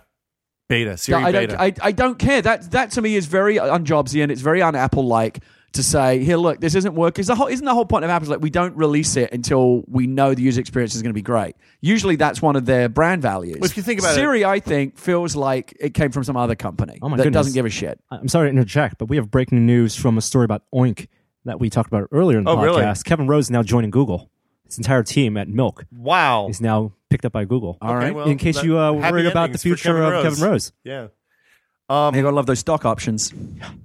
So that's a good day for Kevin. Ours did a really good comparison of 1080p on iTunes this week. I saw some new of this. Apple TV is out or will be out by the time you listen to this. I'm actually getting mine. It's supposed to be arriving today. They're probably not going to leave it because out on Friday. We talked. They might just toss it over the fence. We talked about this last week. It was they went by it really quick in the Apple keynote last week, but it's the same price. Big difference is that it does 1080p output now, and there's a new interface. But that is the new applied interface to the old ones as well. Exactly. So that's not necessarily a reason and to buy it's the a single new one. core A5. It's not a dual core, and we don't have one right now, so we don't know if the menu speeds. That's the thing I would like to see most. I don't care about 1080p. I thought the old Apple TV, the last generation Apple TV, the menus were so slow. They were sluggish. So if that is more fluid because of the faster processor, that's terrific. But here's the thing. I don't think this is not that big a deal. Because unless you've got a real big TV, most people are not going to notice the difference between 720 and 1080p content. It's actually not that big a difference. It isn't. iTunes does offer 1080p, and it offers 1080p on the desktop if you buy something with iTunes, and it also now you can does change that in Apple settings. TV. So do you want 720 or 1080p? The test that ours did was with the desktop version, and they did two stories. One, the story they did a week ago about the compression, the new compression algorithms with H.264 on 1080p, and what they found was that the compression, the profiles were good enough so that you don't have the files aren't that much bigger. And that's impressive. If you're concerned about data, it's storage space, the 1080p files are not that much bigger than the 720p. I mean, we're not talking about a 20%, 30% bump from a 3 gig to a 4 gig file. Right. It's still about the same, but it's still, you're going to get more pixels. The compression might be there. So I don't know if this was addressed, but the other question is, if you're streaming, which you're going to be doing most of the time with Apple TV, is there a bandwidth? If you're streaming 1080p, are you going to be concerned with bandwidth and buffering and stuff? Ours test showed that the 1080p video is just slightly larger than the 720p video because they're using they're using more compression, a higher quality, more compressed, for the resolution. So the files are going to be a little bit bigger. You should probably be fine still on a normal cable. And there are plenty of other services out there already that offer 1080p streaming. So this is really just kind of getting in line with Zune's those. had 1080p for a while now. I think Voodoo does 1080p as well for certain content types. I think this is overall. Do you really think if you put the two big 50-inch TVs next to each other or 60-inch whatever and ran 720 and 10, you would see the difference? Depends on the video content. If it's like a nature show that's running it without the black bars at full 60:9, I think I'd be able to tell. If it's something like Eli with a lot of film grain, I think you'll be able to tell. Also, there's no film grain in Eli. It was shot digitally. But I thought they added film grain. They did some post processing. Yeah. But where I always think that this stuff looks the best, like when Norman says, in nature photography and in particular computer animation, like a Pixar movie. Looks fantastic in HD. You know the scene in the Planet Earth Blu-rays where they have that enormous flock of white egrets or something, snowy egrets in Africa? Yes. Like that shot, when you look at it on Comcast with their terrible bit rate and you look at it on the Blu-ray, no question, dramatically different. No artifacting or anything. Yeah, I mean it's a wide. However, you're right. If you have a 30-inch TV, you're not going to notice a difference. But we've been waiting for this big, whatever this Apple TV revolution we heard all these rumors. What we're actually getting, at least for now, with this box is really a very incremental upgrade. So we'll talk about the Apple TV, the new Apple TV interface, because I've spent some time with it now. I know you've spent some time with it, Gary. I think Norm has too. Yeah. Let's talk about that in a little bit. But the upshot of the Ars Technica test was that compared to a physical Blu-ray that you buy, that's theoretically the best quality video that you can purchase. Probably 5 times the bit purchase, right? They didn't notice that much of a difference. Yes, the Apple TV version, the iTunes version didn't handle night scenes. Night scenes, there was banding and dithering in the dark. Some skin textures are overblown, but for most people, they're not going to notice the difference. The big winner here is H.264 encoding. Right. So we have a couple other things I want to get to before we move on. Unfortunately, we have a short show today because it's a busy day. Turns out. Yeah, you guys have a lot going on today. Steambox debunked. Yeah. Okay. So it's officially debunked. Yeah. Yes. Okay. This is the big news, or not? Maybe one of the big news pieces that came out of GDC last week was the Verge's rumor that Valve is working on their own hardware, right? And they're not. They're not. Okay. It came to light that they're just creating test hardware to test the big picture mode, which is coming out soon. We are still excited about that. Yay! Yeah. I just made Muppet arms. Steam's big picture mode for using PC gaming in the living room. I'm still going. That is. There's no video now you can in the stop. final testing phases, and it will hopefully be out soon. Hopefully before I'm E3. very excited. Anyone who has a PC hooked up to their big screen TV in the living room, as we do, that's what we want. That's what we I want. miss that PC in the living room experience when I'm playing Mass Effect on Xbox because I wanted controller support. And by the way, just to zap back to Apple TV real quick, what I'm really hoping is that they'll start adding enough content to that I can just have that on all the time, because like last night I wanted to show Leah the Adam and Jamie video. Yeah. So of course what I've got to do is lift up my MacBook and angle it so she can see my screen. Whereas if I'm in Apple TV, I just press a button and it's on the big screen for everyone. But I'm not always in Apple TV, but I want enough stuff. I want my Hulu. Obviously, Netflix is already there, but I want my regular DVR and TV channel stuff all going through that box so I can just stay there and be able to throw stuff up on the screen from my iPad or my computer anytime I want. See, in the Smith household, we solved that problem by just always... I just say, hey, Gina, flip the TV over to the Apple TV. I want to show you something. I guess, but that's a well, you have the Harmony. You hit the button and... Okay. And then, of course, iPad is tomorrow. So that's it comes out in the morning. Stores are opening at 8. Reviews hit Wednesday night. They seem to be universally very positive. Yes. Some people really like the iPad, it turns out. People really are excited about the new screen. I'm not going to get into it at all here. I'm sure we'll address it very soon. We will have, we have coverage planned for tomorrow. We'll do a quick look as soon as we can get that up on the site. Any quick revelations from the reviews? FaceTime doesn't work over LTE. Blah, who cares? It's dumb. Don't care. It's a carrier problem, is what a lot of people are saying. It'll work if you have a hotspot like me and trick the iPad into thinking it's on a Wi-Fi network. Well, the dumb thing is it'll work if you make your iPad a hotspot and connect your iPhone to it. That works too. Yeah, madness. Exactly. Madness. So, there's a lot of stupid there. So what's your plan tomorrow? My plan is to sit outside on a lawn chair all day. You're just waiting for the FedEx man? Anxiously awaiting for the FedEx man. It's supposed to rain all day. Because that's umbrella, whatever. Okay. Can we talk about our plans? Yeah, why not? So you are even taking a later flight out. Yes, so you can get originally yours. I was not going to be home to receive the 2 iPads I had bought, and one for myself, one for my parents, until Sunday morning because I'm going to WonderCon this weekend, just for fun. And I decided to change my flight to tomorrow night, Friday night. I actually liked your plan A though. You had this whole plan where Wes had to stay home, take delivery of it. Really, you're going to carry it into your bedroom, close the door, no one's allowed to touch it. Me when it arrives, so I can feel a picture. Well, knowing I need the photo confirmation. This is sad. This is pathetic. And so I can have it ready for coming back. Getting ready to sit in his front yard waiting for the FedEx man all day tomorrow. It's gonna be a great weekend. I might live tweet my. I think when the FedEx guy brings the Apple TV today, I'm going to try to bribe him to get him to come here. I'm going to be out for the rest of the day. I hope he tosses it over the fence. He's not going to. He might. You're going to have the sticky while you were gone. We'll just get, but then I'll just get it all tomorrow. Whatever, or I'll go to FedEx tonight. I don't care. Content plans tomorrow. We're still working on securing an iPad. It's very possible that we'll be out in a line at 4:00 in the morning just to make sure we have it in time for first thing. Yeah. We're going to do a quick look in the morning. There'll be more detailed posts after I've had time to spend time with the actual iPads later in the day. Yeah. That'll probably go up on Saturday if I had to guess. Are you going to do it? We're going to take it apart. Okay, good. We're taking it apart. I have pulled out all of my tools.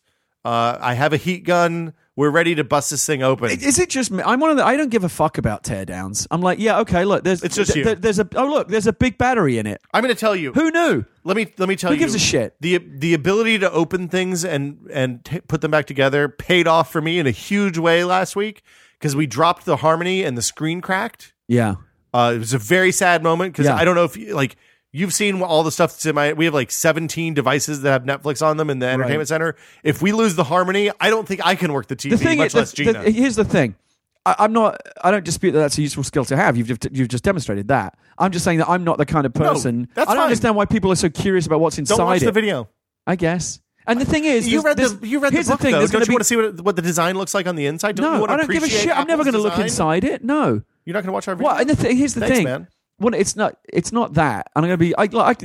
I can be honest with you. Yeah. There's all kinds of different ways that you can differ. There's a lot of tech sites out there. Yeah. And you have to differentiate yourself. You have been very successful at tested in differentiating yourselves and doing a kind of content that makes people go to your site as opposed to someone else's. But with a teardown, 10 sites are going to be doing teardowns tomorrow. How do you make yours different? Usually only iFixit does a teardown. And just photos. They don't do video. Pictures with no video. Yeah. I want to see Will sweat. Yeah, I sweat a lot. Okay, all right, okay. I want to see me suffering. There's a lot of nervous tension. The challenge is to see if Will can put it back together. That, to me, is the interesting part. And should we tell him whose iPad we're taking apart? Yeah. We're taking apart Adam Savage's iPad. Oh, okay. See, now it gets interesting. Yeah, so, I mean, we've spent a little bit of time with these guys. Yes. He seemed enthusiastic. This is his show of trust in Will and me. The question, is he going to be present for this? No, they're on tour, unfortunately, right now. So his iPad's getting delivered, and you're taking his iPad. We're going to go get it, and take it apart. And as soon as it gets to Norm's house, we're going to take it apart. See, I think you shouldn't have. The way to do this would be to have not told him. Well... And then put it back together and see if he can, and see if he's figured. Like, wait, it feels like somebody put this back together. This is a new relationship. We're in. This is first date stage. You don't want to go put some straight flowers inside the iPad. Right. You don't want to. Yeah, put a secret message in any of the crevices. Yeah, we're working this stuff out still. So yeah, we're gonna do that. That'll be up. I mean, that usually takes a little while to cut together. It's a kind of big video. So hopefully, we're hoping that'll be up end of day Friday.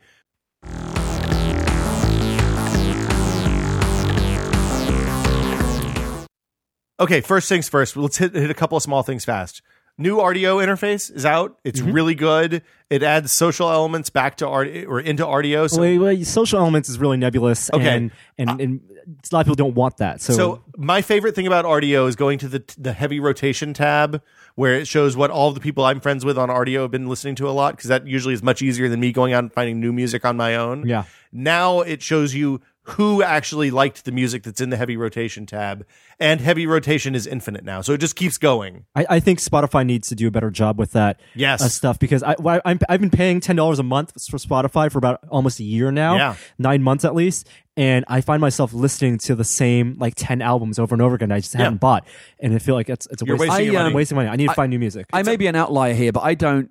Music is an area where I have no interest in likes and social stuff, because, like, for example, Norm and I are friends, but when it comes to musical taste, we're probably very different. And it's very unlikely that the stuff that he likes, his recommendations are going to be any useful to me at all. The thing about Rdio is the people that I'm friends with on Rdio and the people I'm friends with in the real world they're completely divergent circles for the most part. So I think, like, if Norm was on Spotify, on Rdio, I'd probably follow Norm because I like a lot of what he likes. But I probably wouldn't follow you because you and I do listen to pretty different music. It's just an example of when you get into weird niches, your real life friends and the people who share the same interests as you don't necessarily overlap, and that's okay. Right. So I follow a bunch of people on Rdio that I've never met in person, who I've just found because, like, I liked a playlist that they made on Rdio, so I followed them because they had they made a good mixtape. Okay, all right. Let's see. Vita. I picked up a Vita. We're going to take that apart next week sometime. Really? Okay. It's for destruction purposes. Right. There's a couple of things I love. I mean, as with any kind of launch handheld, it all console. It depends on what the games are. The initial crop of games, specifically the Rayman port, which is just the Xbox and PS3 version on the Vita, is phenomenal. It's a really awesome game. You can get that for your Xbox or PS3. The port's really honest and seems very good. I've been playing the shit out of that. Lumines is amazing still. It's a fantastic game. I was bummed when I heard that was originally going to be a Daft Punk version of Lumines and they ran out of time because they were working on the Tron soundtrack. Oh, that would be good. Because like that would have been an instant buy. Well, maybe there's still hope for that in the future. We can dream, right? There are frame rate problems in Lumines. I don't know how you have frame rate issues in Lumines. But yeah, it's there's stuff to be worked out. That always amazes me. Wipeout, I couldn't play because the frame rate was so all over the place. Yeah, it's not great. Uncharted apparently has got a pretty I don't like Uncharted, so rate. I'm not going to talk about that. I think that I'm not a fan of those games. Okay. The hardware is really nice. It feels really good. It's comfortable. I don't like the way you have to kind of grip the sides to keep your hands from being on the back screen, the back touch area.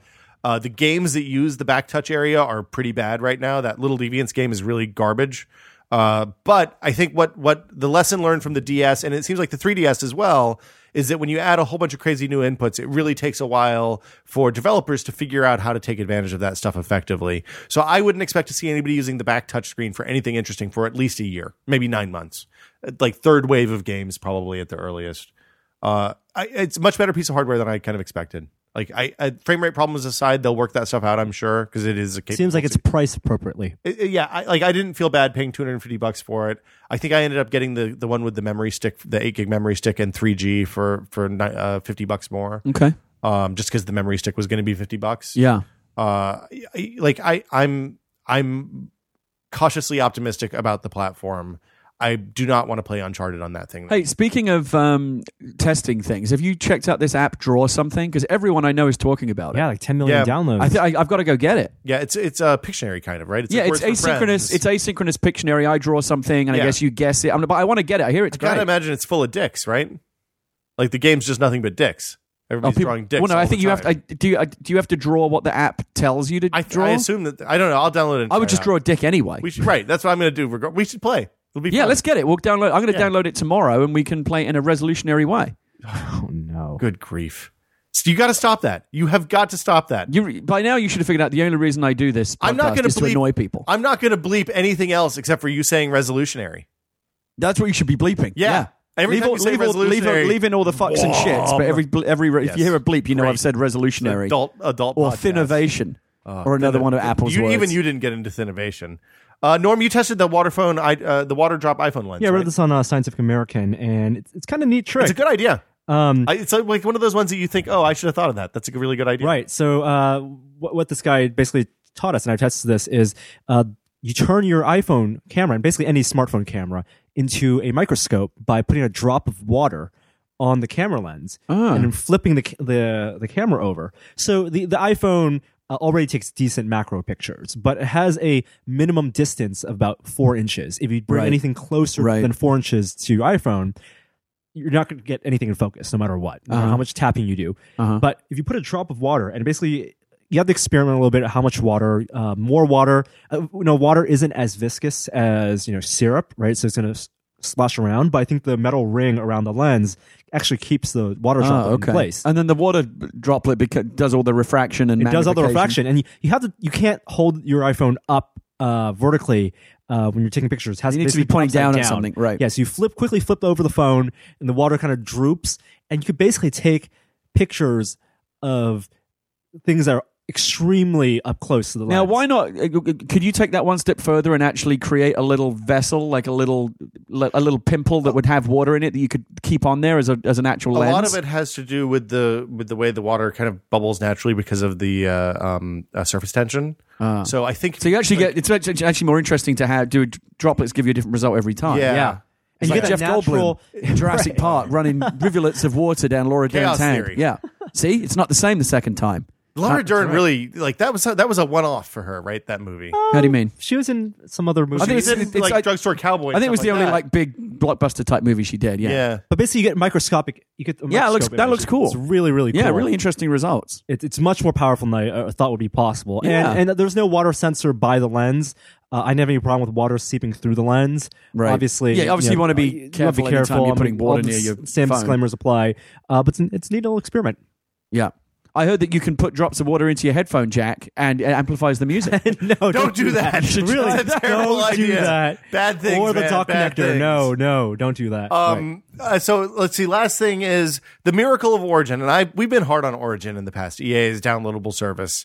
The miracle of Origin has become more apparent to me when I was playing Mass Effect this week, and I downloaded that Datapad app. Oh, I got that Origin too. That is account, cool. Yeah. And all of a sudden, all the codec stuff that I never read in the game because it sucks to read on the big screen is available on the iPad. Yes, I'm going to be reading the codec. Who needs the Britannica? I'm just going to read about fake shit in Mass Effect on the codex. So, does that- also, are you playing the Galactic game where you're allocating resources and stuff? I'm not, because I've played enough multiplayer that I've got 100% in all categories. You have so it been doesn't playing matter. the shit out of multiplayer. We don't want to talk about that now, but that multiplayer is really, really It's great. good. I'm loving it. I'm It's addicted. amazing. Does the one thing I haven't been able to figure out because I haven't played much single player, but does it unlock the codex entries on the iPad as you progress in the game, or is it just the whole thing is right there? I don't know. Yeah, that's the big question I have. I should have looked at that beforehand, but I haven't unlocked many codex entries in Mass Effect 3. I love reading the codex. I read all the stuff about every planet I go to. Because I think Mass Effect, I think BioWare has done such a fantastic job. They do a good job drilling down into that mythology in such a deep way that every single planet has something interesting written about all it. the great science fiction tropes that we love from different series. They're all in this one universe. But it feels real. Like when you're reading about a planet in Mass Effect, I feel like I could actually be reading about that as a real planet in some fictional. It's done really well. I think in a lot of ways, Mass Effect is kind of the like it's the Star Trek or Star Wars of the modern age. It takes in all the stuff that we know about phones and tablets and the internet and having constant communication and modernizes a lot of this. Like, I think the interesting thing to me about it is it modernizes a lot of the stuff. I think Star Trek and Ray Bradbury. It does a lot of what Heinlein Blizzard did with Warcraft, which is to pull on like all the well-known fantasy tropes that are out there and kind of create something that feels new because they put their own spin on each element of it. I think BioWare did much the same thing. But I don't know. I love that universe. So I'm going to the Codex now just to see what happens. Is there an iPad version of it, or is it just a blown It's an up? iPad version. Okay, No, I got to it's get that fantastic. too. And it looks like it's just the stuff I've unlocked in Mass Effect 3 so You know what? far. That's going to be something for Plus me to Mass read. Now, Effect when I've got like 5 minutes to spare, I'm going to read up on some codex You're gonna entries get and down with that? learn more about the Quarians, and it's fantastic. Very good. And then Apple TV. Let's talk about the new Apple TV interface. Clearly, Shouldn't we have done this when we were talking about Apple well, TV? It's what we've been testing though. Okay. Segments. All right. We're maintaining structure here. It's all I can do to maintain order on this show. Even though the new Apple TV officially doesn't come out until tomorrow, the update, the firmware update has been available for a while now. Yeah, for existing Apple TVs. The big feature enhancements are that you can do photo stream stuff now, which some people said they could do before. I could. I didn't have it before. Photo for stream was reason. on my menu before. Yeah. I don't know why that's being touted as a new thing. I I'm didn't have a confused. photo option on my menu before. All right, whatever. I remember it being touted. Right. I recalled having it there, but I couldn't even find the Flickr stuff when I looked after we Do you talked about think this the before. navigation has been improved? I don't like the there's a couple of things I don't like. Do you not like the Jolly Ranchers? I don't like the chiclets. I don't like the app icons though either on the iPhone. So it's the two sides of the same coin. All right. I think that they've made it much harder to navigate just because there's seemingly no rhyme or reason to those chiclets. Yeah. I liked the kind of menu drop down slidey thing. Yeah. Part of this is just reaction to change, I'm sure. I feel like if I could get HBO Go on that, I would not care about the chiclets at all. To me, the interface obviously it's important in every device, but it's not what's most important here. The most important is Absolutely. what kind of content can I get. What they need to add Hulu, they need to add HBO Plus, they need to add more content partners so that box becomes the thing that Apps. I always have on. I want an I don't open need app to go market to on any that. other box. All I want is It's an going to open be app a different market. app market than Of course. the current. I app think store. once that happens, and I think it's inevitable that it will happen once they open it up, because the process is becoming powerful enough to support more robust Real apps. content, yeah. Once there's a real app store there that you can download and customize and make your own thing without having to jailbreak it, that is when Apple TV will break through and become a big deal. My hunch is that Roku has that now. It's driven massive success for them this year. They had Yeah. a great Christmas. Yeah. I think we'll see an app store for Apple TV announcement at WWDC. Right. in And June. by an app store, what we're talking about is not just apps, but content channels. Yeah, Right? that's Like exactly the what same we way mean. you can get on Xbox 360, I want the MSN channel. MSNBC, But I want Sci-Fi channel. But the difference is on Xbox, you have to be a partner with Microsoft in order to do that. I think for Apple TV, we'll see a more open but still walled garden approach, similar to what we have. I think the future of Apple. I think the future of iOS television App Store. is the most kind of wide open, interesting thing in tech right now, Yeah, agreed. because we don't yet know exactly how it's going to work out, and it's such a confusing market between the people that make the hardware and the software and the people that control the content, and that's increasingly becoming the same people. right now there's a whole lot of confusion about business people trying to figure out how to monetize this. What's the best way to provide the content? Are we going to be able to cut the cable? A lot of this stuff like HBO Go is based on still having baby the cable. steps along the way. But I think where we're going to get to eventually will be great. I'm very impatient to get there. So the other alternative to this, of course, and with iPad being the way, even with a good interface on the TV, it's still not a particularly graceful way to navigate that kind of content. Yeah. I think that we'll see, like, on the other hand, having that on the iPad, then blasting it to the TV is a very easy to understand, graceful. The keyboard data entry and all that stuff is very good. So you can do search and things like that are awkward on the Apple TV still, and on all of those boxes, frankly. So, I mean, we've said we're excited about AirPlay a lot in the past. I don't think we've explained why we're excited, and it's because pairing the interface that's on a phone or a tablet with a way to display that content on the TV, and with Mountain Lion with your laptop as well. With your MacBook. Yeah, exactly, and with your laptop as well. That is a much more interesting way to integrate the TV and the digital online experience than using a terrible D-pad on a remote to go back and forth. Of course, you add Siri to the TV, and if it actually works. I would actually like to see a big update to the iPad remote app where it actually kind of mirrors. It looks like the Apple TV interface, and I can just touch and move around and again, use the keypad to type in search things. That would be fantastic. Yeah, I'm sure that's coming. So that's going to do it for us this week. We're not going to take questions this week. We'll definitely get back to them next week. If you have questions about stuff, keep sending them in. The email address is still podcast@tested.com. And just because we're not doing fake outtakes this week doesn't mean it's going away. No. We're short on time today because Gear has to go to another appointment. And we have to go talk to people about the new site. You have to go start your new exciting lives. So we've been a couple of housekeeping things. First off, this doesn't mean we're going to be on Mythbusters. Yeah. We're not. That's a completely different thing. Right now they have enough gingers and they have Grant already. We just want to make help Jamie and Adam make a website that they're going to be stoked about and that we're going to be stoked about. I think that's really. I really don't have a whole lot more. We're going to post we've been writing content for the last week. That's in the kind of new vein for Tested. We're going to backdate some of that. It'll be up on the new site tomorrow when we launch the new design. So I hope you'll come back tomorrow and check that Friday. Just so you know, Friday the 16th, right? And check that stuff out so you kind of know where we're going. I think that's the best way to give you the idea of what we want to change on the site and how that stuff's going to be different. Adam and Jamie are going to be posting stuff on Tested. Right now they're on tour, driving around all over the country, looking at doing shows every night, basically, to like 2,500 people. So if they're coming to your town, go see them. They're good guys. They're exactly the guys that you see on TV. Yeah. That's really it. I mean, so probably we won't see a ton of Jamie and Adam on the site until after they're back from the tour, which I think is like the 1st of April. But I look forward to the inevitable crossover content. Yeah, I mean, where you guys are kind of doing stuff together. I want Jamie to walk us through the shop and show us like the tools that they have at M5 are amazing. They have like. We have a MakerBot, which makes little plastic toys. He has that, but can make a piece of metal like 4 feet long. Right. They have a full machine shop. They have a full electronic shop. They have a full carpentry shop. Yeah. They have a room just for making molds of stuff. Adam and Jamie are like, you two guys have been exposed to gamma radiation. Yeah. Right? You've hulked out. If we hulked out. Yeah. You would become them. Maybe. Hulk catch. Maybe. So yeah, we're doing the website stuff. Can't wait to get started on it with those guys. And I just want to. I'm really stoked to be able to share this. I think it's terrific, and people out there so far. We've been watching some of the reaction. It all seems tremendously positive. Yeah, I have 250 Twitter responses right now. Yeah, and for anyone out there who's afraid of change and worries what this all might mean, just keep watching the site, right? And I'm sure you will allay any concerns about the future of Tested. It's all going to be great. Last couple, I want to talk about subscriptions just a little tiny bit because I know that's important.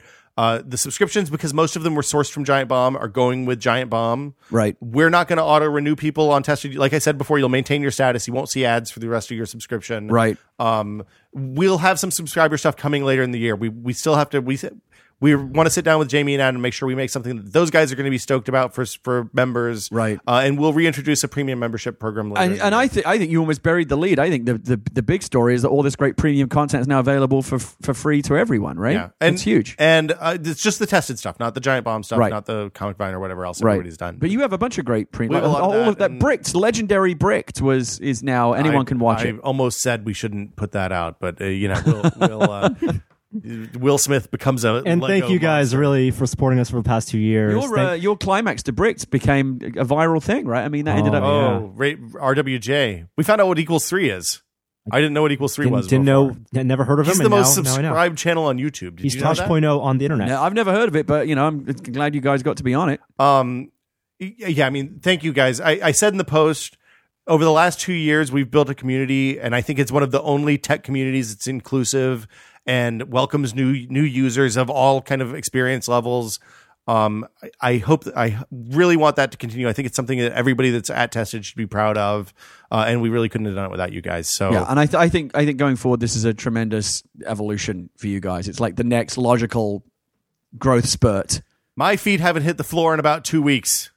That's all I know. That's got to be the hard part, right? Like running. Just waiting for be able to announce all this stuff. This all happened. It seemed like it happened really fast. So but not fast enough. And I just want to say I'm really happy for Jeff and Ryan and Brad and all those guys as well. I think what they're doing is going to be a tremendous I don't know if it's step up's even the right word, but like I think it can only be good for them in the long run. And reiterate, I mean, we're all friends, right? Yeah. I mean, those guys are welcome. I have Brad on the podcast anytime we want. I don't know about Ryan, but I mean, Jeff's welcome here all the time too. Anytime we get in depth on a game thing, it's always good to have one of those guys come. Yeah, we got to have somebody to cover our asses. They'll have fun stories to tell us, and we'll have fun stories to tell them. Yeah, exactly. And then of course, like the special stuff. I mean, I hope that we'll be invited to come to the Big Live show. Those guys are welcome on Oktobercast and all the stuff. So Oktobercast is not affected, right? We're still going to do a new Oktobercast. Yeah, we haven't talked about it with the new folks yet. I think that my hope is to do another Oktobercast in April. But even if it's completely independent, like I think we should. We might spin it off. Yeah, it might be the spin we did too much good last year for that not to be repeated. I think that those guys can help us raise multiply. I think if there's a way that you can get Adam and Jamie, to chip in and or appear or do something to lend support it's for charity. What are they? It's for the kids. It's for the kids. So thanks for listening. Thanks for the first 2 years, guys. Our second anniversary was Friday, was the 8th. So that was awesome. Or Thursday. Yeah. Thank you guys for supporting us. And we have even more amazing stuff coming in the not too distant future. I don't remember what song I played. Before I go, very quick plug, because this is where I'm rushing off to now. Yeah. Monday at noon on IGN's premium YouTube channel, which is called Start. They have a show there called Up at Noon with Greg Miller. They do video game interviews and stuff. Like, are they saying that is the implication that you might not be awake at noon? Well, it's not far off in my case. One of the benefits of working from home. But I'm going to go do their show right now, and it's going to be broadcast on Monday, talking about the new Walking Dead video game that I'm the Telltale thing. Yeah. Cool. Yeah, so that's I can't wait to see that. Yeah, and the cool. I mean, not so much the interview with me, but the cool stuff is what's also going to be on that show on Monday is they're going to reveal the first trailer and footage from the game, which has never been seen until now. So that's, if you're interested in Walking Dead, the video game, you should check that out. So it'll be on IGN on Monday at noon. Yeah, I think so. It's on their YouTube. I think if you type in like IGN Start into the YouTube menu, their premium channel thing will come right up, and you can check out the new episode. Norm, do you have anything to plug? Brooks by the Bay. We'll be there on Sunday. There on Sunday. I'm going to wear my Blockhead t-shirt. I will wear. We should all wear our Blockhead t-shirts because they're blocky and bricky. I'll wear my sense. Blockhead. So if you see us, come and say hello. I might wear my It's a Trap video. My Lego. I don't see that shirt. You think that's the concert shirt? You should. If you're going to wear a Lego t-shirt, you should wear all of them. In fact, I'm going to say this because I've got a bunch of them. I don't know what to do with them. I will have a spare with a Blockhead t-shirt on me. I'd wear the first person to come up. You're not going to offer it to me? The first person to come up and say hello will get a free t-shirt. What size? Whatever size I have on me. Oh, okay. I don't know. So you're going to take your shirt off your back and give it to a user. I'm not going to bring a whole bag of like different sizes. I will have one. I'll bring an XL because at the very least you can shrink it in the wash. Builder size. There you go. So that'll do it for us this week. Thank you guys for supporting so much. Today's outro, KJN.